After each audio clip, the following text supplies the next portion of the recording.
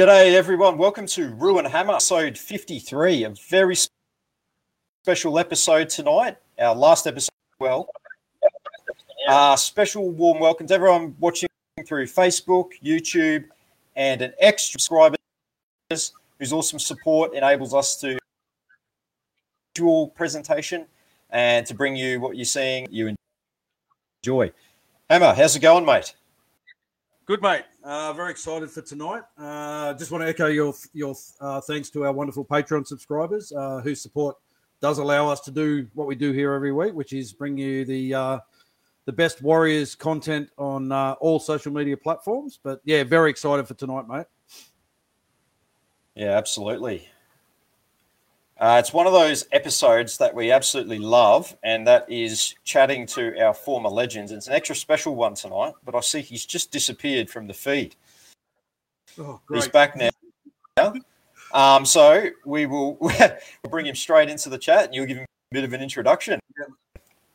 I will, mate. Yep. To Warriors fans, this man needs no introduction at all. He played 11 seasons in the NRL with Manly, the North Sydney Bears, Sydney Roosters, and our beloved Warriors, playing 53 games in Warriors colours, including the 2002 Grand Final. As coach, he guided the Warriors to the finals in 4 of his 6 seasons, including the 2011 Grand Final. And he is the reigning NRL Premiership winning coach with the Penrith Panthers. We are truly honoured to welcome Warrior 73, Ivan Cleary. Hi, Ivan. Thanks for being here. Hey, thanks, boys. My pleasure. Good to be here.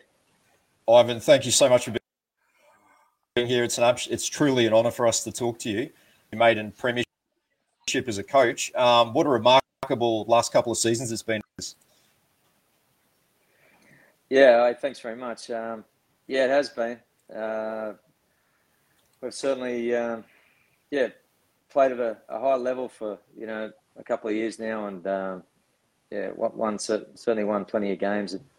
To be able to make the grand final 2 years in a row, fantastic achievement by the boys. Have put in a lot of hard work over that time. And to be able to get the victory, this year, it was very, very special. It was a very tough semi-final series for our guys. We were just hanging on, really. We had a lot of injuries and probably didn't play our best footy in the second half of the season, but we were able to do enough to win enough games, and that sort of kept us going in the semis as well. Yeah, as he said, you had a run of 17 wins in a row last season, 20 wins, a draw, and just like backed up this season with a 12-game winning streak to start the season, 24 wins and only 4 losses this whole season, culminating in the premiership.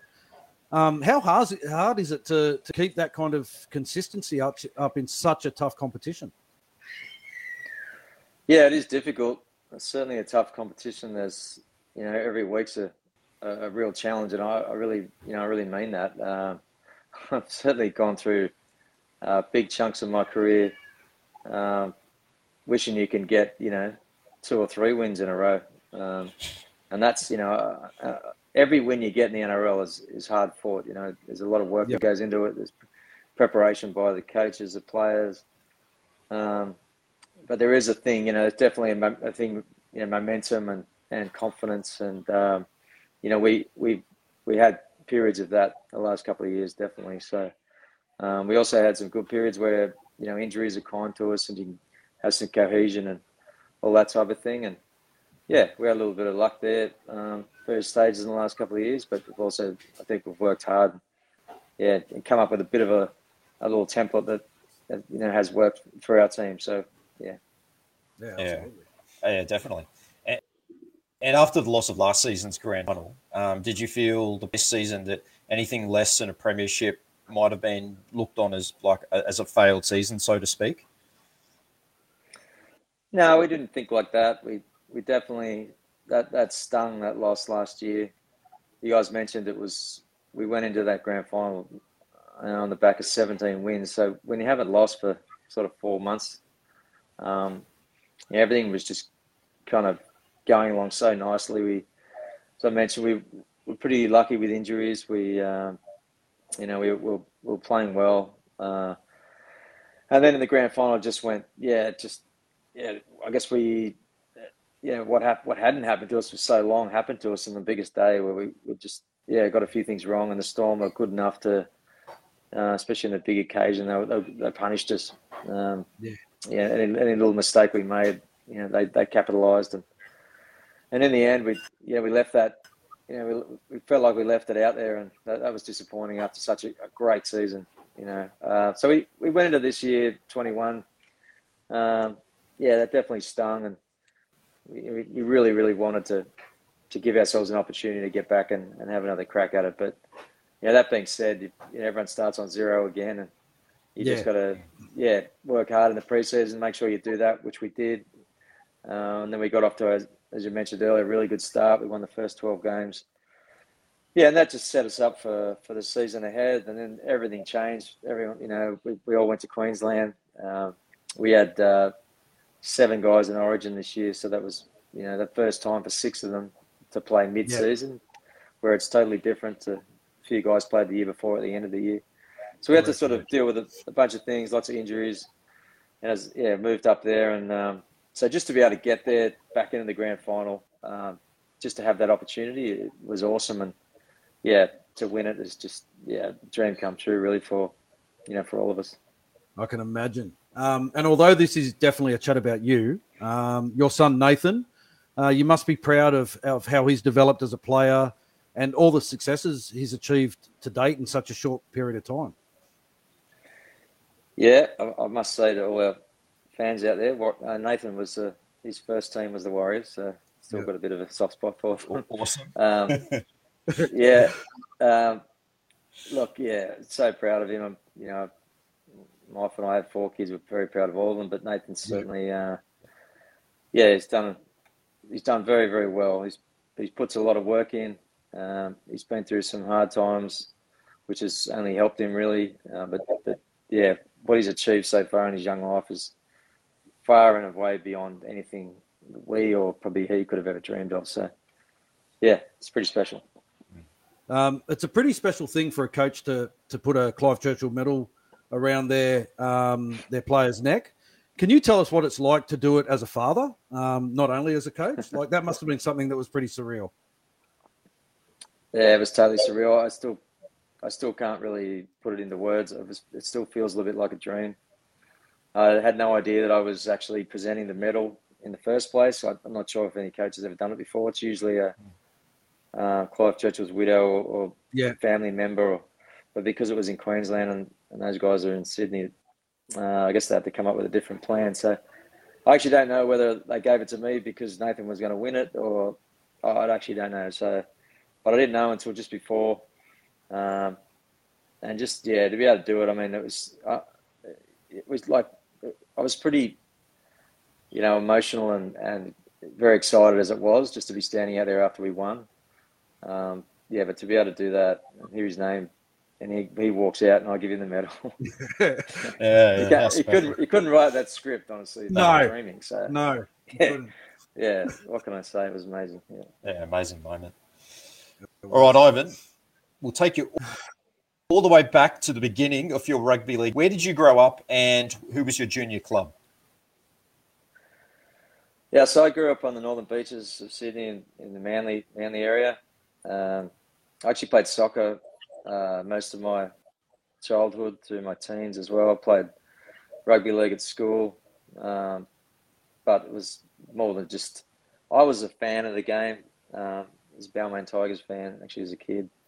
My dad was a big Balmain fan, so But I used to go down to Brookvale Oval because the local kind of wasn't far from where I lived, and watch Manly play. Graham Eady was a bit of a hero of mine, even though I was a Tigers fan. He was seemed to be the best player for Manly in those days. And then it wasn't until I was about 18 where I started playing rugby league sort of seriously. Club footy, played for the Narrowena Hawks, just near DY and the beaches there. I played with my brother. I got 2 brothers. My brother Ash, he played a bit of footy here and there, and he said he was going to go and play for them. So I tagged along and said, I'm in. So we played together in B grade in those days. It was called under 23s, I think. He was he was halfback. I was 5'8". That was super fun, even though our team wasn't very good. Yeah, and I got that was back in the day where there was still open trials for, well, sort of open. It was sort of invitations, I suppose, but it was trials for the under-21s, which is the President's Cup. Yep. And I got a trial there and played a couple of games. I really didn't think I played that well. I had no expectation. I got picked in that team. The next year I played first grade, so it all came pretty quick. Well, your first grade career began in 92 in round 14 in a 6-all draw against the Western Suburbs Magpies. What do you remember about your first grade debut? Yeah, it was a terrible day. It was a howling wind and pretty grey. I'm not sure if it rained, but it was really, really windy. We played against, as you said, the Western Suburbs Magpies, who were coached by, I believe, Warren Ryan, who coached Balmain when I was a fan. There's some pretty big names in that West team. David Gillespie, Jason Taylor was a halfback. Paul Langmack was playing. Andrew Farrow, those kind of guys. They were a pretty tough team. Jim Dimmick was playing. He was only young. Yep. And I was playing with Manly, who was just filled with superstars. We had a really good team. Michael O'Connor was our captain. There was Jeff Tuvey, Cliffy Lyons, Desi Hasler, Ian Roberts, these kind of guys. I actually remember when I got told that I was playing, it was sort of like it didn't really hit home. And I remember during the week I was eating breakfast and the local paper was a Manly Daily, so it just used to get delivered to your door. And I opened the paper while I was eating breakfast, and it used to have the team list. It's probably on a Wednesday or something. And when I actually saw my name in amongst all these other guys, I couldn't eat breakfast. I couldn't eat the rest of my breakfast. I was that nervous. I won't tell you what else I did on a Wednesday night. I actually had a few beers with some mates down at DY Headland. I thought it was 4 days before the game, so I thought I was being professional. So anyway, I wouldn't tell that to my boys now, but played the game. It was a tough game. I remember sitting, and after the game, I went to a mate's 21st, and I got there. I was first there. There was no one there. And I was just sitting at this bar, and I couldn't believe what happened. I just could not believe that I just played first grade, because it was like a dream come true. I'll never forget that day. Yeah, it was very special. That's awesome. Yeah. One more game in 1992, and in 1993, a season-ending injury to Matt opportunity to play 13 straight games as fullback from round 11 through to the semi-final loss to Brisbane. That must have been that year, 93. Yeah, it was. After as I said, a couple of games in 92, I went into 93. I was sort of like thinking, I couldn't really see that big a career ahead of me or anything. I remember I trained hard that year, but I was sort of like a little bit, I don't know, I was a bit more, I was getting into some other stuff. I just didn't think that I'd get much of a chance. So I felt like I was less pressure on me. I put less pressure on myself. Our reserve grade team was good that year. We kicked off, so I played 8 or 10 reserve grade games, and we were winning games, which was unusual for a Manly reserve grade team back then. So that was good. Felt like I was playing well, but again, I wasn't really thinking about too much. Those were the days where you'd play reserve grade and you'd sit on the bench for first grade. There'd be 6 or 8 guys, because you could just pick out whoever you needed, and we'd all sit there and these days your bench gets up and warms up every now and then. We just sit there under a blanket and talk shit pretty much as the game was going on. Anyway, next thing you know, after playing a full game reserve grade, next thing, as you mentioned, Matthew Ridge goes down, and basically one of the trainers or assistant coaches, whatever it was, just yells out to me. I just straight off, literally just run off the bench straight onto the field, we were playing Balmain at Brookie, and it was it just went out into this unbelievable noise, and there was a lot of people there, and with no warm up. And next thing you know, Paul Sirenen's running at me. I remember just throwing myself in front of him, and I think he tripped over me or something, and anyway, stopped him, and then I scored a try off a Cliffy Lyons, put a bomb up, and I chased it and scored off it, and that was just incredible. And then after the game, I was like, Ridgie's done his knee, so you're in, and I had the best time. That was an awesome team. We were winning games, and it was super fun, and I never expected it, so that was really cool. Yeah, that's awesome. It's funny you should mention your first try. We always ask all our guests, do you remember your first try in first grade? And obviously you do. And funnily enough, it was against your beloved Balmain Tigers. Yeah. That is pretty weird because I was literally a fan until I started playing. So I started playing grade, Actually, the 2 second rowers for Balmain that day were Mark Geyer and Paul Sirenen. I mean, seriously. Talk about the dynamic duo. Both the biggest men ever. Yeah, and I just the fact that I said, Cliffy Lyons put a bomb up. I remember he looked at me and he goes, he used to call me Ted. I don't know why, but anyway, he said, chase this. I said, right, I'm on. Just the fact that I got to play with Cliffy Lyons is unbelievable. Because I actually think Cliffy Lyons was the best player I ever saw, and I got to play with him, so that was pretty cool. Yeah, that's awesome. Awesome. The back end of that 93 season, you score 8 tries, you kick 47 goals from 67 attempts, and you get the attention of the mighty North Sydney Bears. Tell us how the switch from Manly to Norths came about. Well, I knew that Matthew Ridge was going to be back. I think he was still contracted for another 2 years. He was an outstanding player and a real key man down there at Manly. So I sort of, the Bears were looking for a fullback. So, that's pretty much how that worked. I was so happy to play for Manly. I was just, it was just a dream come true, and just to be able to play for your local team and such a good team and everything. But, like by that stage, it was like, I said I didn't really expect it at the start of the year, but once you played, that many games and done well and played in the semis against the Broncos, which was, that was a huge day. We got flogged, but that was something, a really cool experience back in the day when you used to play all the semis at the SFS. Yeah, that's right. Yep. So it was a day game. I remember running out of the tunnel that day, and usually when you play at the SFS, it was against South or the Roosters or someone who weren't very good at that time.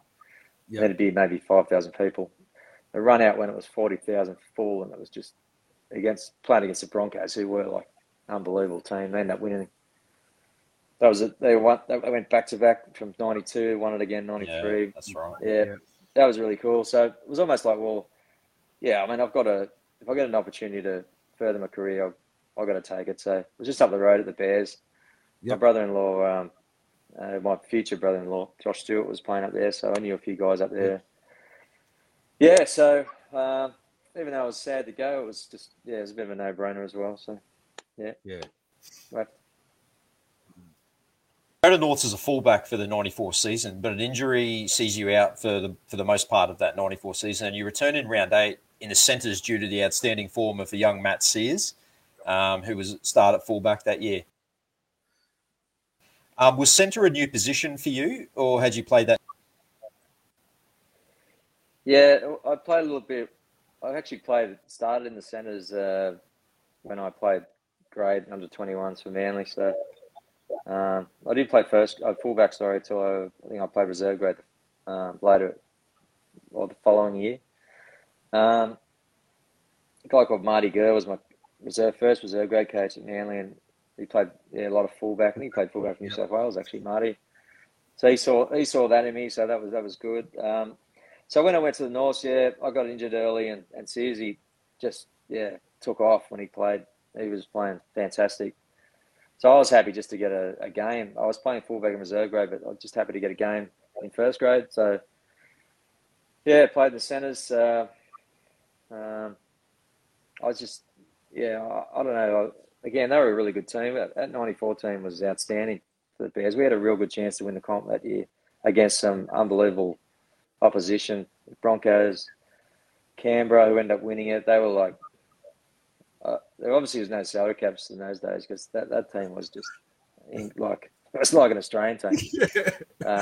Yeah, a few Kiwis in there too, but you name it, they had everyone. And it was actually the preliminary final that year with against Canberra. The game started and we scored the first try, and then Dave Ferner got sent off. Oh no, sorry, I think Lomax or Pongia, one of those two. They got sent off. Johnny Lomax, because he missed the grand final. Johnny Lomax. John Right. Lomax. Johnny Lomax got sent off, and I remember thinking, probably shouldn't have been thinking this, but I remember thinking, oh man, well we're up by 6, they're down to 12. We could be going to the GF here.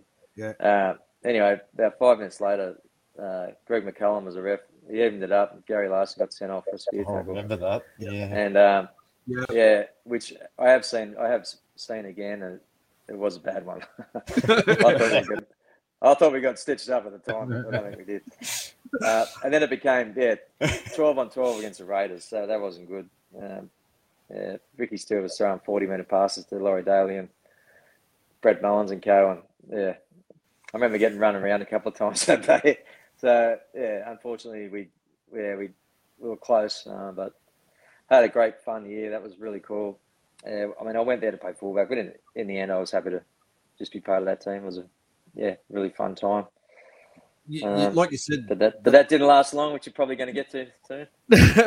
I was going to say that 94 season, as you said, you did hit a real purple patch of form because you won 10 from the last 11 in the run into the semi-finals, which got you second place, and you only finished 1 point behind the eventual minor premiers, which were Canterbury. But as you said, you'd bowed out of the semi-finals. You actually lost to Canberra twice in the final series, in the major semi and then in the prelim final. That's kind of a bizarre thing to happen, isn't it? Yeah. You guys do your research. I don't remember that. Thank you. That stuff, Thank you. We used to have some great days at North Sydney Oval. Yeah. Like we would absolutely. One thing that we were good at is if we got in front of someone, we would just went on with it. It was a bit like probably what the Storm did this year, really. They get in front and we would just destroy teams at North Sydney Oval. It was really fun. Yeah. One thing that a great memory from that final series, we actually knocked Brisbane out. Yep. They'd won 2 years in a row, and JT kicked a field goal. Yep. Really good one. He was so good at field goals, but anyway, he kicked a field goal, and I still remember when that siren went. I remember Alfie Langer throwing his mouthguard on the ground in disgust, and I just thought, "Oh, how good's that?" Because Alfie was the kind of guy that would always, he wouldn't show his, he was sort of guy that would, I think if he lost or whatever, he'd sort of joke and like he didn't want to show how much it hurt him. But when he did that, I was like, anyway, I thought you guys have had your time in the sun. It's time for someone else to have a go. Yeah. Hey, you got him that day. 5. Another fairly good year for the Bears. My teammates did. I didn't. You qualified for another final series in 95, but then you Roosters for 96. How and why did that come about?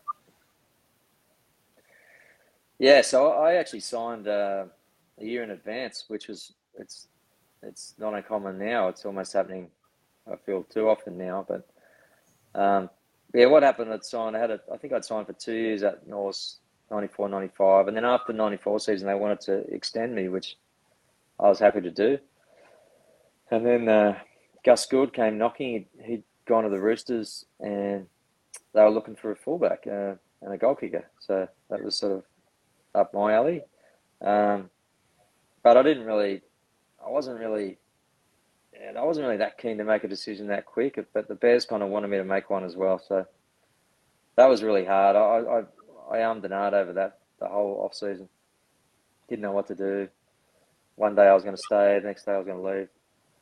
But in the end, I decided to leave, probably just because, fullback I felt was my best chance of playing my best, and also the goal kicking thing I thought, was going to help me in my career. The Roosters definitely looked like a side on the up, and that was a tough call actually. Ended up playing the '95 season.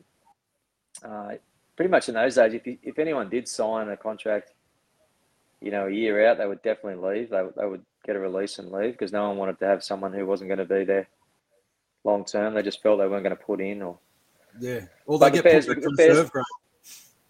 Yeah, that's exactly right. So the Bears are really good about it. They just said, no, you're not leaving us. Well, I'm not asking anyway.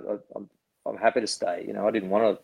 I wasn't going to ask for a lease. That wasn't anything that was right, and I didn't want to anyway. I was happy to wait the 12 months and go then, which I did. I didn't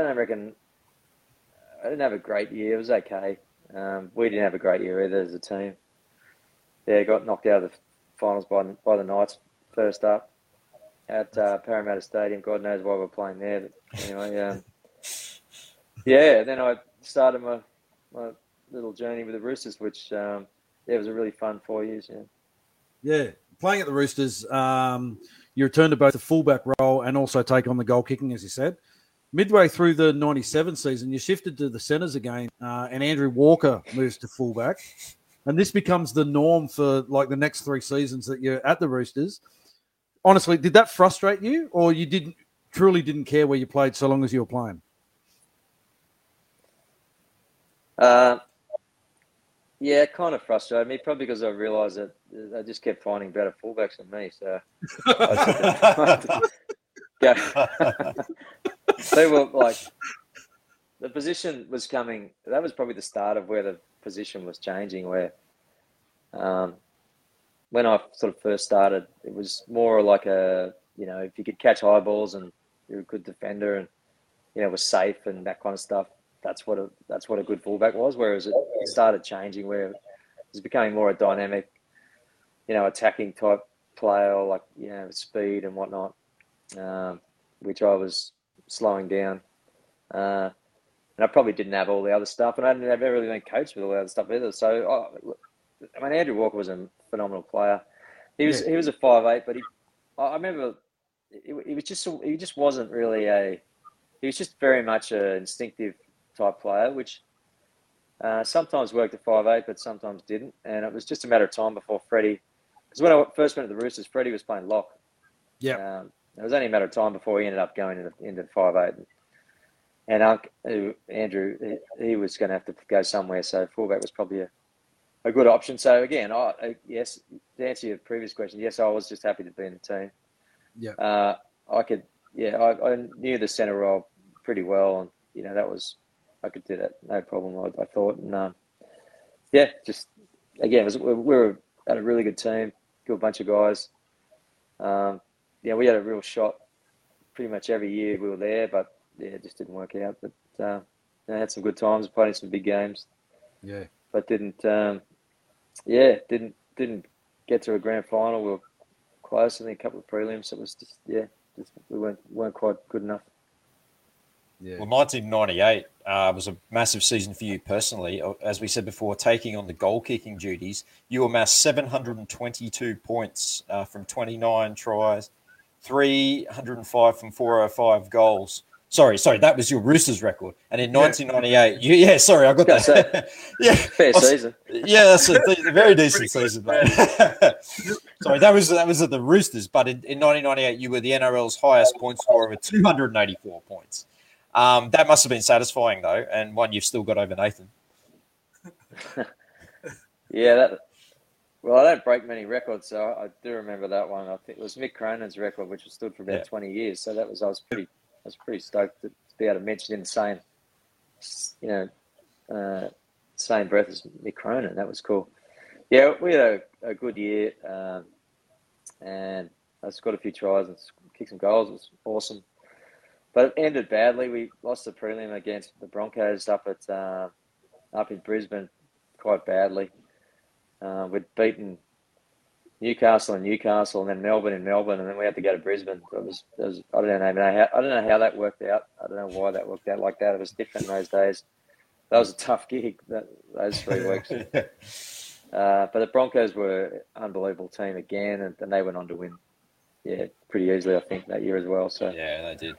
Yeah, we just, so right throughout my career, I was lucky enough to play in good teams, but we always seemed to run into just, whether it was Canberra or the Broncos or even Manly, and through the mid-90s were like three of the best teams probably in the history of the NRL at various times. So, but it was all good fun.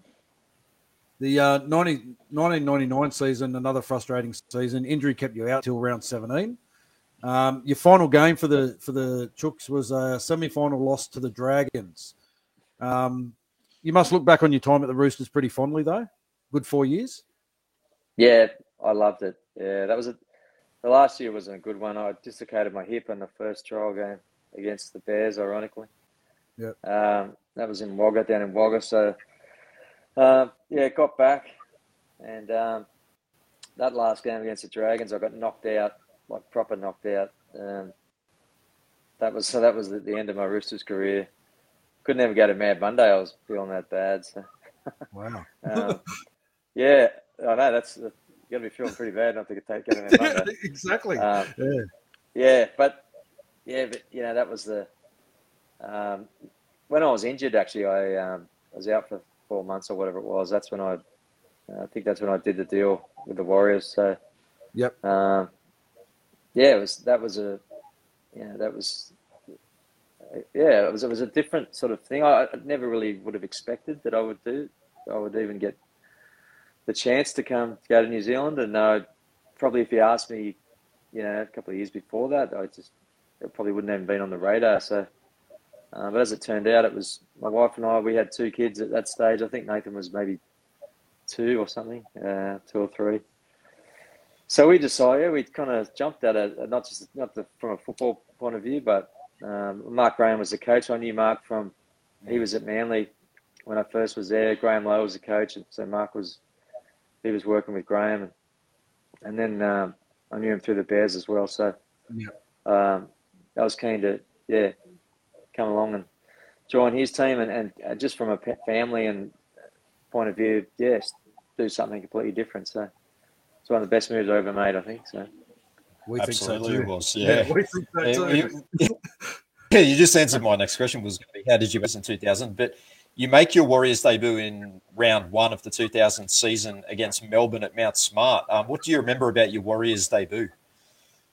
I got knocked out again, actually. So I went from it's true.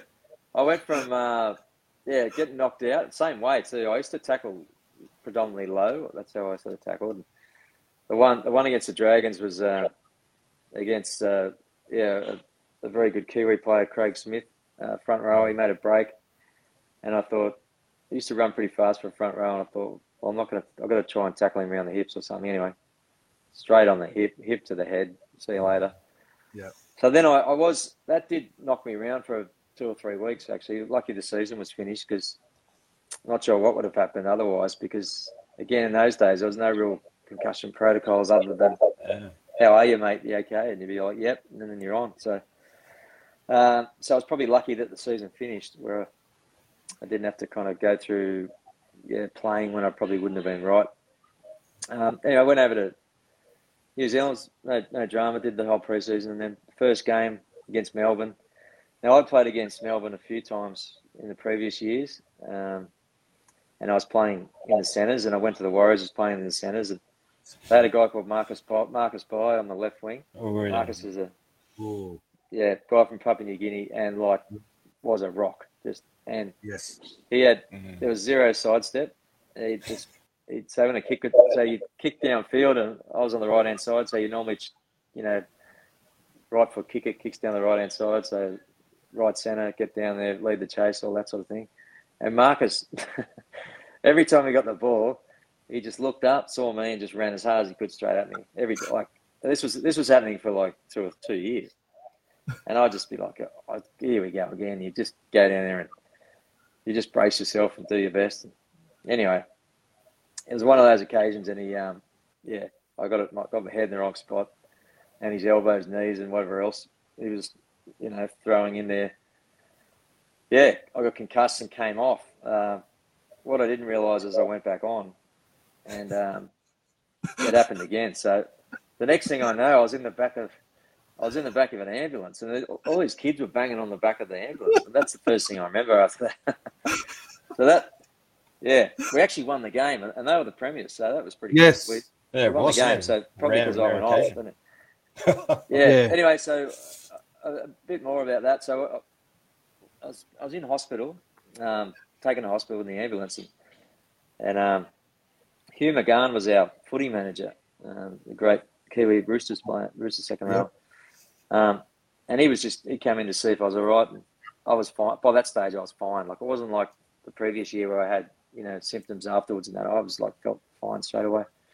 So anyway, he must have left. I don't know what happened, but anyway, I'm sitting in Auckland Hospital, which I'd been there for probably 4 months, I guess, 4 or 5 months in Auckland, but I'd never been really in town. I didn't know where the hospital was. And I was just sitting in my footy shorts, bare feet. I think I just had a T-shirt on. I'm not sure. Anyway, I was sitting around. I just thought, I'm out of here. I feel fine. So I just walked out of the hospital, and I didn't know which way to go.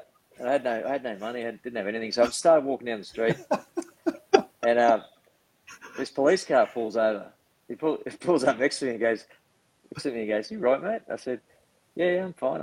I said, "Do you know which way is St Heliers? Because that's where I was living." Yeah.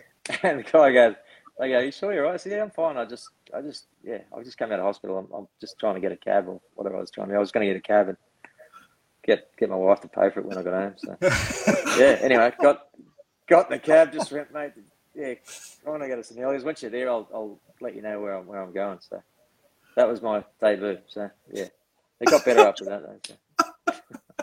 Wow, story. That is the best debut story we've heard. Absolutely. Yeah. Oh. Except on a Saturday note, that was the night. I can't think of his name right now. From the Storm there, I think he was a footy manager. Michael. The Cup. Michael Moore. Yeah. God, Mike, that's it. Michael Moore. Yeah. So he passed away, unfortunately, drowning down the viaduct, which, to this day, it's like I can't even imagine how the Storm crew were that night. I remember finding out the next day. When I heard the viaduct, I didn't even know what the viaduct was at that stage. But that was so it was lots happening on that day. Obviously a very sad one for the Storm. Yeah. Absolutely. Mate, Rob asked you before about your first NRL try. Do you remember your first Warriors try? It's probably a bit hard to remember when you'd scored 52 previous tries in your career, but do you remember your first one for the Warriors? No, I don't. Okay. It might have round been. 6. You know what? Was that against Penrith? It was, mate. Yeah, round 6 against Penrith. Okay. Okay, well, there's a story for you then. That's another good story because I definitely remember it then because I've dislocated my shoulder as I scored and I was out for the rest of the season. So that's right. We played. Yeah, we had two Sydney games. We had a Canberra game and a Sydney game together. So we played, I think, Canberra on the Monday night down in Canberra. So we stayed the week in Sydney, and we got beat by 50 against Canberra. Yeah. So it wasn't a great start to the week. I remember we got absolutely flogged on Bondi Beach. We were staying at Bondi. It was the worst weather conditions. You couldn't even see like 10 metres in front of you. And Mark, coach Graham, he just flogged us. Which we deserved after the effort against Canberra. And then we went up to Penrith, put on a better showing. But Jason Deith, of all people, decided to kick the ball. I don't know why he kicked it because he would never kick, but he kicked it. And I chased it and scored. As I was putting the ball down, I dived to score as I was putting the ball down. Peter Jorgensen, my old Roosters teammate, who was playing fullback for Penrith, came across, landed on my outstretched arm. Oh. Yeah, dislocated it. And as it turned out, I'd actually did nerve damage in the process. So couldn't use my arm I couldn't lift my arm up for 2 months maybe. Ooh. So I was out for the season. So that my first year, Warriors it was a really tough year for the team as well. We struggled, and I missed almost all that season. So after missing 4 months of the previous year at the Roosters with a dislocated hip, I dislocated my shoulder and missed most of the next year as well. So it was it wasn't a good couple of years really. Well, that leads us into the club went through a bit of a tumultuous period off the field as well. The uncertainty around 2000. We had Mark Graham on a few weeks ago telling us his thoughts on the events at that time with the change of ownership and all the talk about what players were going to stay and what players were going to go. Did you think at the time, what the fuck have I got myself in for here? I must say, one of the reasons I went to the Warriors, apart from coming to beautiful New Zealand and opportunity and all that, was the money was pretty good. So, and my manager at the time, we ended up leaving my manager after this whole thing because we disagreed on a few things. I remember him telling me, "Oh, mate, they got that much money. They got a 7-year guarantee by the NRL. It's just they're absolutely." Financially solid as a rock. So I remember getting there when I got to Auckland. I think I'd been there for maybe 2 weeks, and there was starting to be murmurs about the club being in financial trouble. I thought, that's not good. But anyway, it's not my problem. I'm sure it's just it's just talk. Well, anyway, the season finished, and I came back home to Sydney for the off season, and I remember. I was up the coast somewhere, and I was reading the paper, and it said, New Zealand Warriors players are we the Auckland Warriors? Auckland Warriors, Auckland Warriors players have, are not getting paid. They've stopped getting paid, and I thought, that's how I knew. I read in the paper, and thought, surely that's not right, because there's no internet banking in those days. So anyway, it was about 2 days later. Maybe we were meant to get paid or something, or I've just checked to see. Sure enough. So 10 months in, a 3-year contract, stop getting paid. Like, that's it. It's done. There's no more. So I was in Sydney. We've got obviously a house full of stuff and everything back in Auckland. So, and then we found out, no contract, new owners. So it was it was a difficult time. I was actually staying at Freddie Fittler's house which is right on the beach of Collaroy. So that was one good thing, but it was a difficult. I think he was over. I think he was at the World Cup or something. He was playing for Australia somewhere, so we were staying at his place. It was too hard to get another club by that point because no one really had much money left, and so we went back. I remember going back to Auckland. I had no idea what we were going to do, whether we were just going to pack up and have to come back. Met with Mick Watson, who was the new CEO. Yep. So Eric Watson was the owner, Mick Watson, new CEO. And I didn't really know. I didn't really know what to think. I must say I was a little bitter because I thought, I had a contract, perfectly good contract, and 10 months in, it's gone. So now, all of a sudden, now I'm renegotiating without much leverage at all. I like to go somewhere else. But Mick was pretty good about it. I still got a good deal. It wasn't sort of, I lost a lot of money in that whole transaction, but I still got a good deal, and I was happy to keep playing. It was a whole new era. Everything changed. Became the New Zealand Warriors. Started wearing black. Yeah. I think the first day of preseason when Daniel Anderson took over, I think they had like 7 players signed or something. So that was, I don't even know what time of the year I got there. I hadn't been training or anything. I didn't, because I didn't really know what was going on. So we were a bit of a patch up side. As everyone will know, we just passed all expectations that year. Absolutely, played some really good footy. We had some really good young guys, guys like Clinton Torpey and Motu Tony, and they were just so ambitious, and they were given an opportunity, and they were just so happy to take it, but they weren't going to take a backward step from anyone. And yeah, it was a fun year. It was much better than I thought it was going to be. I didn't really know what to expect, and I must say I wouldn't say my motivation was super high that year after everything that happened. But what it did do was the last game of the year we played a semi-final against Parramatta. Parramatta, yeah. I think it was 1v8. I think, but they were incredible, that team, the Parramatta team that year. Yeah, they only lost 4 games in the year. Yeah, and I think it was 18-6, and I made a break. I probably didn't make a break. Someone must have given me a ball in space. So anyway, got heading downfield. I thought it's 18-6. We scored now. It's all, we're back in it. Anyway, I looked to my left, and David Miles, I think he was in a good position. I had someone else on the inside. I went the long right to left pass, and Jamie Lyon bloody intercepted it and ran the length of the field and scored. Yeah, and that was.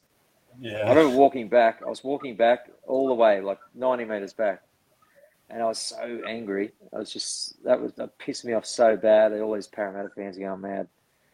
And that was to me that fueled me for the next year.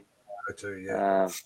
I almost got my love of football back right there and then in a weird way, and I knew it, So I remember I had a meeting with Daniel after the season, and he said, he pretty much said, mate, your spot's pretty much in jeopardy.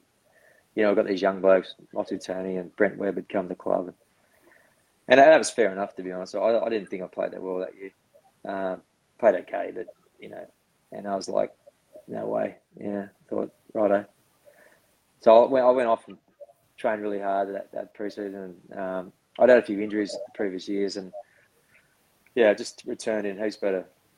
I was just better shape. And I knew I was under pressure. And so I ended up having a really, really fun year. We had a great year, made the grand final, and I was actually happy with the way I played. It was really fun times. Such great memories from that season. Yeah. In so many ways. Absolutely. We're going to wind you back, though.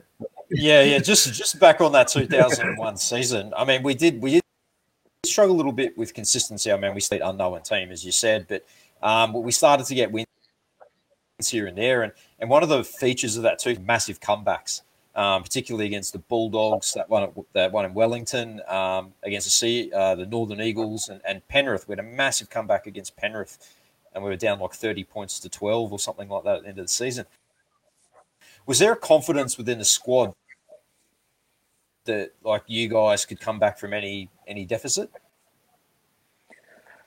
Yeah, I reckon comebacks. Any team that's all of a sudden has the power of a comeback, it's just a confidence thing. Like I think if you've done it once or twice, it just gives you so much more belief. And we were a side that already, there wasn't a lot of expectation in us.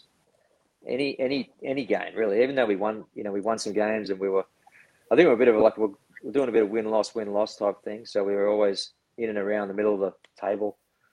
But I still think teams didn't really respect us that much, and so sometimes if you're behind a bit, you're obviously not playing so well, and the other team's going okay.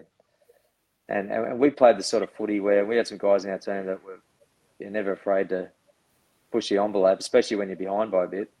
Yeah. And then once you've done it once or twice, it just becomes like a thing. And like the opposition know it, and you know it, and it just became.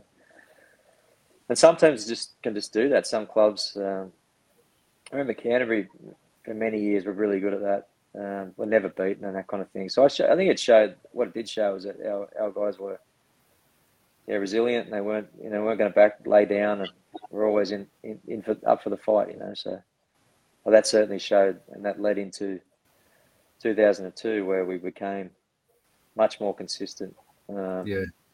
Still have the ability to play flashy and score some great tries and the offloads and all that kind of thing, but we'll also became better at being able to play proper grindy footy. And I know Kevin Campion was certainly big reason for that. Yep. We had a good mix of senior guys and guys who'd been there. So I suppose myself who'd played a lot of semis and knew what looked like consistency and winning looked like, and then we had the guys like the guys I mentioned before, and Ali Lauatiti and those kind of guys. Stacey had an incredible season, 2002. He was phenomenal. Actually, Stacey was one of those guys that was lucky enough to play with Brad Fittler and Greg Florimo, some guys like that, Cliffy Lyons. But Stacey was one of those guys where you knew during the week that if you were going to win or not, because based on what he looked like. he was always pretty consistent, Stacey, but sometimes there was some weeks where he was just more focused and more on. And I was like, how good is this? We're going to win this week for sure. Yeah. I didn't tell Stacey that, but I knew. No. Yeah. Mate, one of the most memorable games from that 2001 season was a round 6, 13-12 victory at home over the Brisbane Broncos. It was the first time the club had ever beaten the Broncos. What do you remember about that game? Because that was something that's pretty significant in Warriors history. I don't know if you guys realised that at the time when you were playing. Yeah, I was actually I was injured that game, so I watched that one from the stands. It was an electric atmosphere. Yep. We definitely knew because the Broncos were like they were the yardstick for us. The opening night, 1995, everyone used to talk about. The Broncos were always the biggest team. It was just they were like the Melbourne Storm, probably looked upon now. Always up there, always fighting for championships, won plenty of competitions. So they were sort of like, okay, if we can go all right against these guys, we're doing all right. So that was a huge night, huge victory, and everyone really knew it was definitely. There's a photo actually from the sheds that night that was the team sort of all together, and that was I know that Matt Butcher used to love that photo, and he loves his photos, and that one was a photo that everyone looked back on fondly. Was the night we sort of I don't know, maybe that was a big turning point in the club's history where we can get over the champs. It was a good experience, and I think it helped confidence wise. For the future. Yeah, absolutely. Yeah, 100%. And the back end of that 2001 season, we do go on a bit of a winning run, and we come against the Melbourne Storm in the second last round, and we are lucky to survive a last minute draw, which is enough to secure us a spot in the finals. However, we have the final round game against the Cowboys at home. And if we won that game, we would have finished 6th instead of 8th. But unfortunately, we lose to the Cowboys that day, and we finished in the 8th spot, coming up against the red-hot Parramatta, as you touched on before. Do you put that down to perhaps the inexperience of the squad at the time, knowing that a final spot had already been secured before playing that final game? Yeah, definitely. Yeah, there was no doubt about it. That was to make the finals was a huge feather in the cap. First time in the club's history. Everyone expected us to come last at the start of the year. We didn't even have a team until, I don't even know, probably didn't have a full team until, say, Christmas the year before. So preparation was hindered for sure. It was a shame because the Cowboys game was a really big crowd, and they weren't doing much, the Cowboys. But it was just one thing it did sort of was my first time that I saw how expectation and performance, if anything, was a bit of an issue for the club for a while, actually, even certainly through my time there. I don't even know why. Just for some reason, every time there was a game, that the crowd, it was almost like we got extra people coming to the ground because we were doing well, and it was just like, I don't know, it just seemed to be more of a distraction and a bit of pressure, and that was probably one of those ones as well. But I think definitely, just making the finals was probably the end of our season, really, unfortunately. Yeah.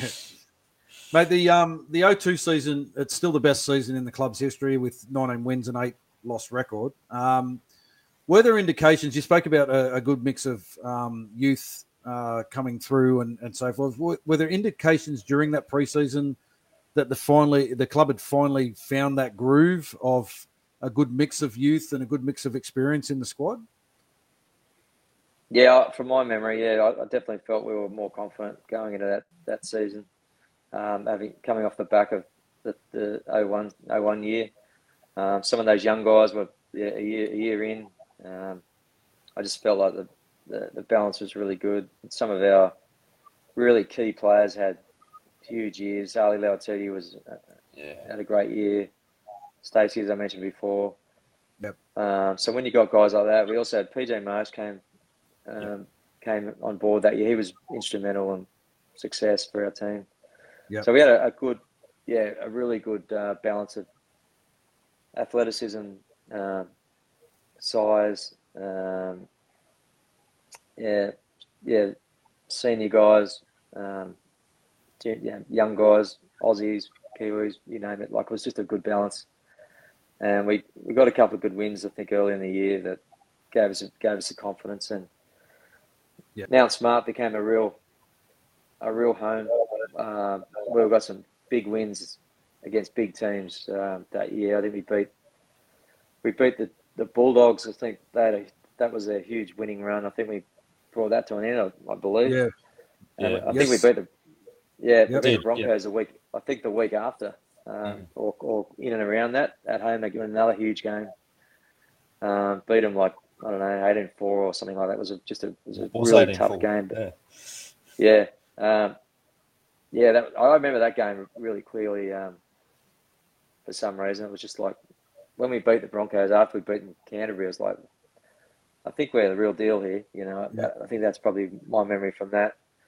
The other fun thing about that year is I was fortunate enough to be captain for a few games. Stacey broke his arm. I don't know when that was, maybe mid-season or something. That was the first time. I'd only been captain a couple of times in my whole career. And I think I captained the team like maybe 4 weeks in a row or something. And I really loved it. I loved doing that.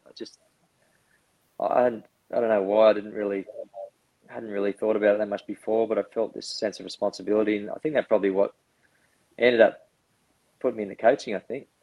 Just like the feeling I got from that little... And we won some games. We won a game against Newcastle on the road. And like with Stace out was always going to be difficult, that little period. So we won some games. We beat Melbourne, I think, in Melbourne as well. So I just won some games that were really important in our season.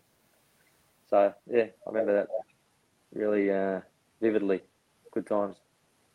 Yeah, just prior to that, and it might have been during that period as well, round 7 to round 14, the club had an 8-game unbeaten streak, which is still a club record.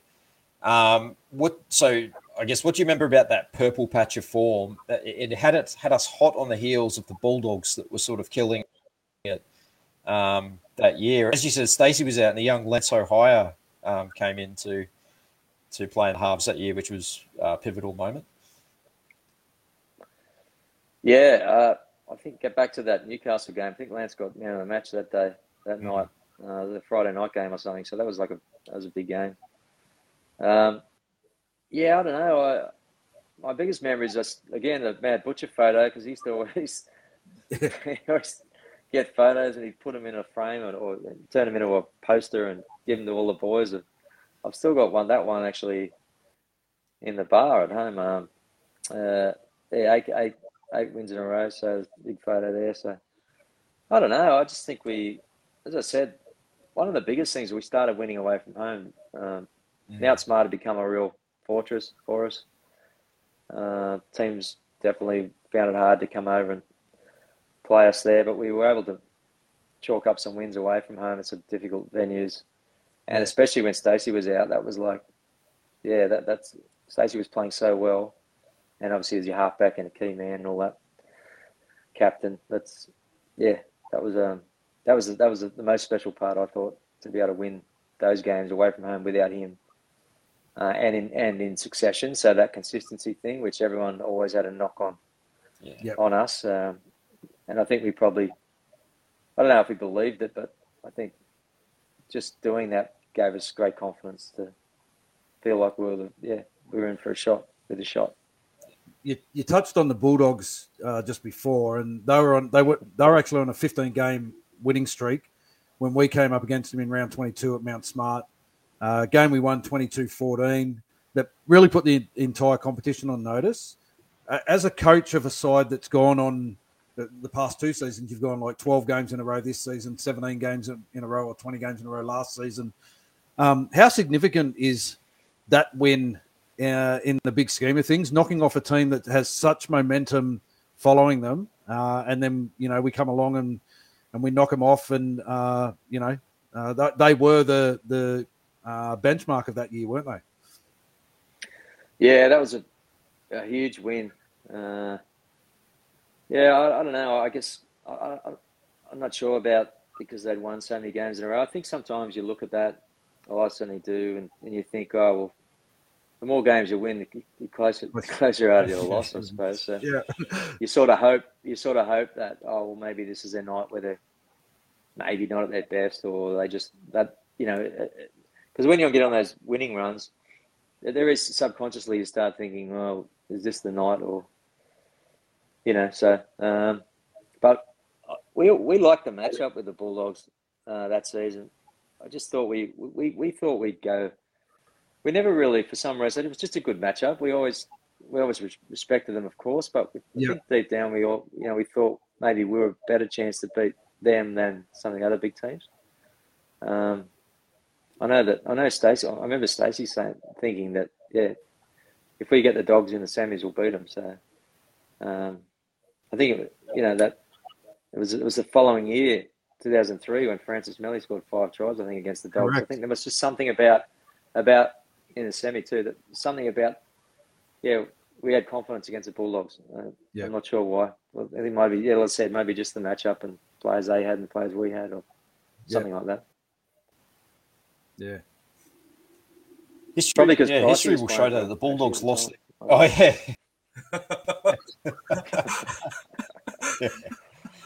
Well, history shows that the Bulldogs. Yeah, of course. Sorry, Pricey. History will show that the Bulldogs lost their competition points. Yeah, absolutely. The salary cap breach, obviously pivotal in that 2002 season, and around 26 home victory over the Tigers was enough to get us a minor premiership that year. Tell us what it was like for the club to receive the JJ Gilton Shield in front of the Mount Smart faithful. Yeah, it was awesome. A little story about that last game, the Tigers. So we were expecting to come. I think we were in the top 4, definitely in the top 4. Yep. But we didn't think. I don't know who was playing who, but it was unlikely that we were going to end up first anyway. I think the Dragons might have lost, and someone else, the Knights, I think too, they lost as well. I think it was Newcastle. Yeah. Anyway, I think there's a couple of upsets. So anyway, Daniel rested a bunch of guys in that game, maybe like 7 or 8. I actually played that game. I like to think I was coming back from injury, so I needed the run rather than I wasn't good enough to get rested. Maybe could have been one or the other. Anyway, we I just wonder if he really thought we had a chance to win to get the minor premiership, whether he would have rested all those guys. But as it turned out, we won that game, and everything fell our way after that across the weekend, and we were minor premiers. We came back and played the first semi against Canberra, who'd also got a bit of luck, I suppose, with Canterbury going down. So their 9th became 8th, and they were in the finals. We had a good, solid, strong win. That was a really good memory. It was, the last time we were at Mount Smart, last time I played there. Got some good photos with the kids and Campo and his boys. That was a special day. And to get a trophy was first one in the club's history. That was very proud moment. Yeah, I was just going to ask you what it was like playing that first ever finals game at Mount Smart. Like for you personally, obviously it was a big moment. As you said, it's your last game that you ever played at Mount Smart, but just the whole atmosphere, the crowd atmosphere. How was it that day being the first semi you ever played there? Yeah, it was huge. And I mentioned before about the expectation thing, and so there's a little bit of that, that sort of thinking leading up to it. Which is, I hope we, because we really should win. We're much better than Canberra at home. With so much to play for, we really should have won. But as it turned out, we played really well. We started well, scored a couple of tries early, and we're just on top and had the game pretty much sewn up pretty early. I think they scored a couple of late tries. I remember missing a tackle that I was filthy about, actually. But all the celebrations afterwards made up for that. So, just a good feeling, like a game we're supposed to win. Won it well, did exactly what we should have done. So, we're able to play, with a bit of expectation and pressure and send the crowd home happy. So that was good. Yeah. The prelim final against the Sharks is one of the, at the time, the biggest game in Warriors history and one of the most memorable victories in the club's history. We've had Big Tooks, Justin Murphy, Clinton Torpey, PJ Marsh and Campo all on discussing that game. Yeah, it was a pretty pretty tight game. I think I can't really remember what Cronulla were like throughout that year, but they had some really good players. Brett Kamali was really good halfback. I was playing fullback, so I was like constantly had to be on point around where he was going to kick because he's had a really good kicking game. Guys like David Peachy was sort of at their peak. Yeah. But I don't know, we just felt throughout that game like we were always maybe had our noses in front of. We just kind of, I know it was 10-all midway through the second half, and Stace put that kick through for Johnny Carlo to score. Yeah. That was a huge moment, and it was just a really tight battle, tough game. I think I remember I had a penalty goal about 30 minutes out straight in front early in the game, and I missed it. And I remember thinking, as I missed it, I was, wouldn't normally miss that, wouldn't expect to miss it, but I didn't care at the time. I just was like, oh well, it's all right. So I knew that I was actually that was a good sign for me, because I knew that if I was worrying about that, then I wasn't basically in the moment. Yeah. So I knew that was a good sign, and we scored. I think maybe Francis scored just after that, and I kicked it from the sideline. So I was like, I just knew that I felt confident, not just for the team and everything, but I felt confident myself that day. So that's always a good feeling in a big game. Yep. And as it turned out, we I don't know. I don't think many people expected us to win, or not like people that pass as experts. I'm not sure, but that's the beauty sometimes of being in Auckland and being in New Zealand. You didn't hear too much about what the media was saying or whatever. You'd sort of hear your own, the New Zealand media. But because there wasn't, it was not the internet, and you just didn't know. So that was probably a good thing. Probably in those days, you got less sort of attention, and you'd sort of fly in, fly out, and no one would worry about you too much. But and then after that, I remember the big thing was Eric Watson, the owner, was anyone who had a New Zealand passport who was going to pay for tickets to the grand final. So that was just to fly home knowing you're in a grand final. That was amazing. Yeah, he did it for really that Cronulla game too. Yeah, you're right. Actually, I remember that. Yeah. So I don't know. Just again, that was another one of those. Expectation, big game in Sydney against the Sydney team. To be able to play well and come on top in a tough game, tight contest was, just I guess proof that we were the real deal and felt like we had a real good shot the next week against the Roosters. Yeah, tell us, what was it like when the squad returned home to New Zealand, having qualified for the club's first grand final? Was it hard to deal with the hype? Was there much hype? Because we're Aussie based, so we weren't there. Was there much hype leading up to that game back in New Zealand? Yeah, we get a bit of a reception at the airport when you get home, which was really, really cool. After the game and coming home and 3 hour flight, and then just to have all those people down there, that was really nice. So that was a real I don't know, flow of excitement around. That was not normal to what we were used to. So that was really cool. We had I think a bit of a fan day before we left to go to Sydney. One thing about the grand final, like when you see a New Zealand-based team playing in the grand final, we have to go over on the Wednesday, I think, maybe, or a lot earlier than we would normally would. So your preparation is completely different to how we would normally do it. Not that you're arguing, not that you're complaining. Yeah. It's just it's exciting and that, and go to the grand final breakfast and whatnot. So you sort of have a bit of a send off with the fans, and which was really, really nice. And it was amazing times, amazing feeling.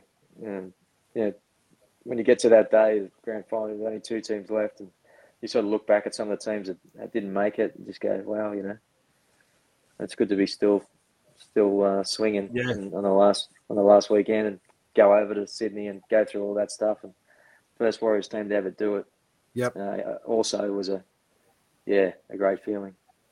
The end result aside, because we all know, there was a 30-8 win by the Roosters, but the grand final itself was a pretty close contest for those first 60 minutes. And Stacey's try is considered to be one of, if not the best solo tries ever in a grand final. How do you remember those first 60 minutes? Because I think we were up 8-6 for up until that point. Yeah, the first half was, frenetic. It was fast, and I don't remember that much about it. I remember a couple of things I do remember, though. Francis got tackled by, I think Luke Phillips made this unbelievable try saver, which, I mean, these little things things could have been different. We were behind. I kicked an early penalty goal. We were behind 6-2. I think Hegarty scored.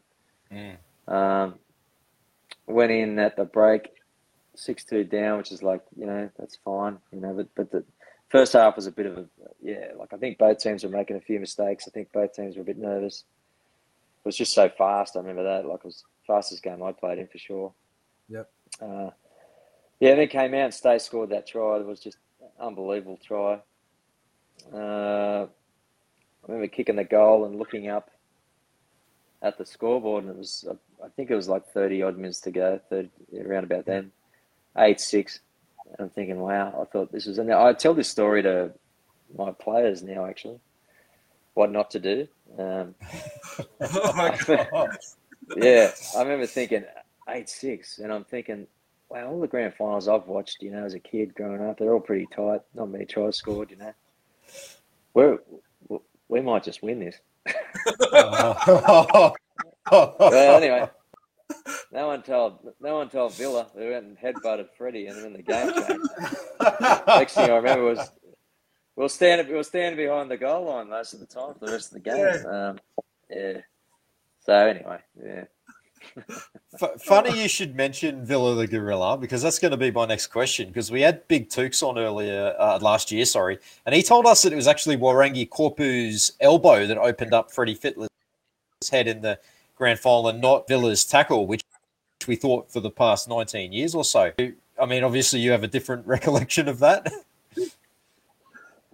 I've only seen what I've seen, but I don't know, whatever. Probably doesn't matter, but I think Freddie thought it was him, so that was probably enough. But whether he thought he got elbowed or headbutted or whatever it was, I thought Villa just thought he was in the NFL. That was a classic NFL tackle. I remember that. I definitely remember the 40-20. Freddie kicked the 40-20. It went between Murph. I don't know what Murph said about it, but I look back and think I was probably out of position. But then again, he kicked it that well. It was flat and hard and long, and I don't know whether he would have stopped it anyway. So but they scored on that set, and I think I kicked out in the full after that on the kickoff. There's another story. I didn't think I had the legs to kick it that far. I honestly didn't. I in my whole career, I would put it on the a higher tee than I'd normally kick off, and would just kick it as hard as I could, down and sort of join in between like the sideline and the post somewhere like that. And I've kicked it, and it's at first they went, it's a dropout. It landed inside, and I thought, yeah, for sure that'd be right. I can't kick it that far. And then they changed their mind, and it looked on the big screen. It was like, no, the ball landed over the dead ball line. And a weird part of me thought, wow, that was pretty cool. I'd kick it that far. Then I was like, no, you idiot! Like it just, and they scored again. They scored the next set, I think, and it was just like, oh no, the game's it just got away from us. Yeah. So I finished that game, and I felt like a couple of things. Like I had a lot of mates in that Roosters team, and they hadn't won. That was their first premiership for 25 years. I don't know, ages, 20 years, over 20 years. So I kind of felt good for them, and a lot of people I support staff and that, the people that are around the club and do so much. And I also felt that I actually personally felt you know what, we weren't good enough. I wouldn't look back and think that we were happy to be there or anything like that. I didn't feel anything like that. I felt like our preparation was pretty good, apart from obviously changing so much and coming to Sydney early and going through all that stuff, which, I mean, probably hasn't, when you're a player, I don't look at that type of stuff as like I do now as a coach, but I think everything matters. But I don't know, I just felt like in the end we weren't good enough on the night, and Freddie went on a bit of a mission by the end of the game, and he's one of the all-time greats, and I just think he just got his team home. Mate, there's a lot of stories that are told regarding that 02 grand final. One in particular involves Campo and a smashed tape recorder. Now, which he confirmed when we had him on for a chat a little while ago. Do you remember that incident? Yeah, I sort of do, and I sort of don't. I remember bits of it. I remember thinking. So I don't know what Campo said. I can imagine what he might have said. So we were sort of standing around, and I can't remember what Daniel said, whether he said anything or he didn't. I can't really remember. But it was, like you come in, it's a grand final, your heart's racing, and you're sort of talking amongst yourselves a bit, trying to, this is what we need to do, this is what happened. And then, but I do remember, I think he basically he motioned to Paul Donkin, who was good fella, Donkin, a legend. Hit it, hit it. And then he walked off, and he's pressed the old stereo in those days. And it's a mock commentary of us scoring a try to win the grand final against the Broncos, wasn't it? Yeah, it's the Broncos, wasn't it? Yeah, it was against the Broncos, who had lost to the Roosters in the previous weekend. Yep. So maybe they thought the Broncos were going to win. It was the great Alan Mack who was doing the commentary. And anyway, this was going on for a bit, and I remember thinking to myself, "Wow, I've played my whole career to play in a grand final. I didn't really think I didn't know this sort of stuff happens." Half time, I think Campo's ended up. Campo's like, "Turn that shit off." That's what he said. Yeah, and shut up, get in here, and and then I remember looking at John Carlo actually, and he just raised his eyebrows. That's right. Oh, wow, what about that? Yeah. Funny from a coaching perspective. Like now, I've been coaching for so long, and I just wonder. What I've never spoken to Daniel about that. I wonder where that idea came from. Like, was he? Yeah, we'll do it. No, we won't. He must have been thinking that. Like, well, should I just wait for the game, see how we're going? Do I, if I feel like, what do they need? And anyway, I don't think. I'm sure Campo mentioned. He didn't agree. No, he wasn't a huge fan of it. No. 60 minutes in and up 8-6, they're probably all patting themselves on the back going, that was a great idea. Oh, how good was that masterstroke? Well, it must have fired Stacey up because he went out and scored one of the greatest. Yeah, that's right. True. Yeah. After the mayhem of that, you retire after the 2002 grand final. How do you look back on your playing career? Because you had 186 games, 64 tries, 553 goals from 721 attempts, 1,363 points, and 19 finals appearances in all but two seasons of your career. Very impressive stats, and you must look back on that quite proud of what you've achieved.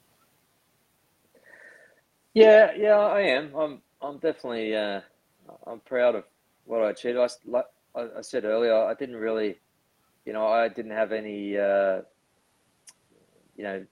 wasn't the kind of guy that went through the juniors or school or always on the road to being an NRL star. I still remember, I was mucking around with my brothers one day, so that would have been like early '80s, I suppose. And I remember we were talking. We said, "Oh, yeah, imagine playing first grade footy," and we looked at each other and went, "Oh man, you just wouldn't do that. Those guys are animals, They're just mad." It's probably might have been late '70s actually, and to think back to that, I don't even know why I remember that. But I often think about that and think I could never have imagined playing the career I did. Even when I was 18, it was the furthest thing from my mind. I was going to university. I wasn't even playing footy on the weekends at that point. So just the way it all went down and the moves I made and the people I met, and it actually ended up leading into coaching because the Roosters got me started at coaching. And I'm still avoiding having a real job after all these years. So Yeah. it's I'm stoked how it all went. I mean, I do feel like I probably could have done. I feel like I wasn't ambitious enough as a player. I just don't think I was probably. I think I set my sights probably lower than what I maybe could have. I tell this story to players now as well. It's probably just happy to. I didn't see myself as anything great. I probably wasn't, to be honest. But I feel like I could have maybe, set my sights higher because I did play in good teams and played with plenty of semis and stuff.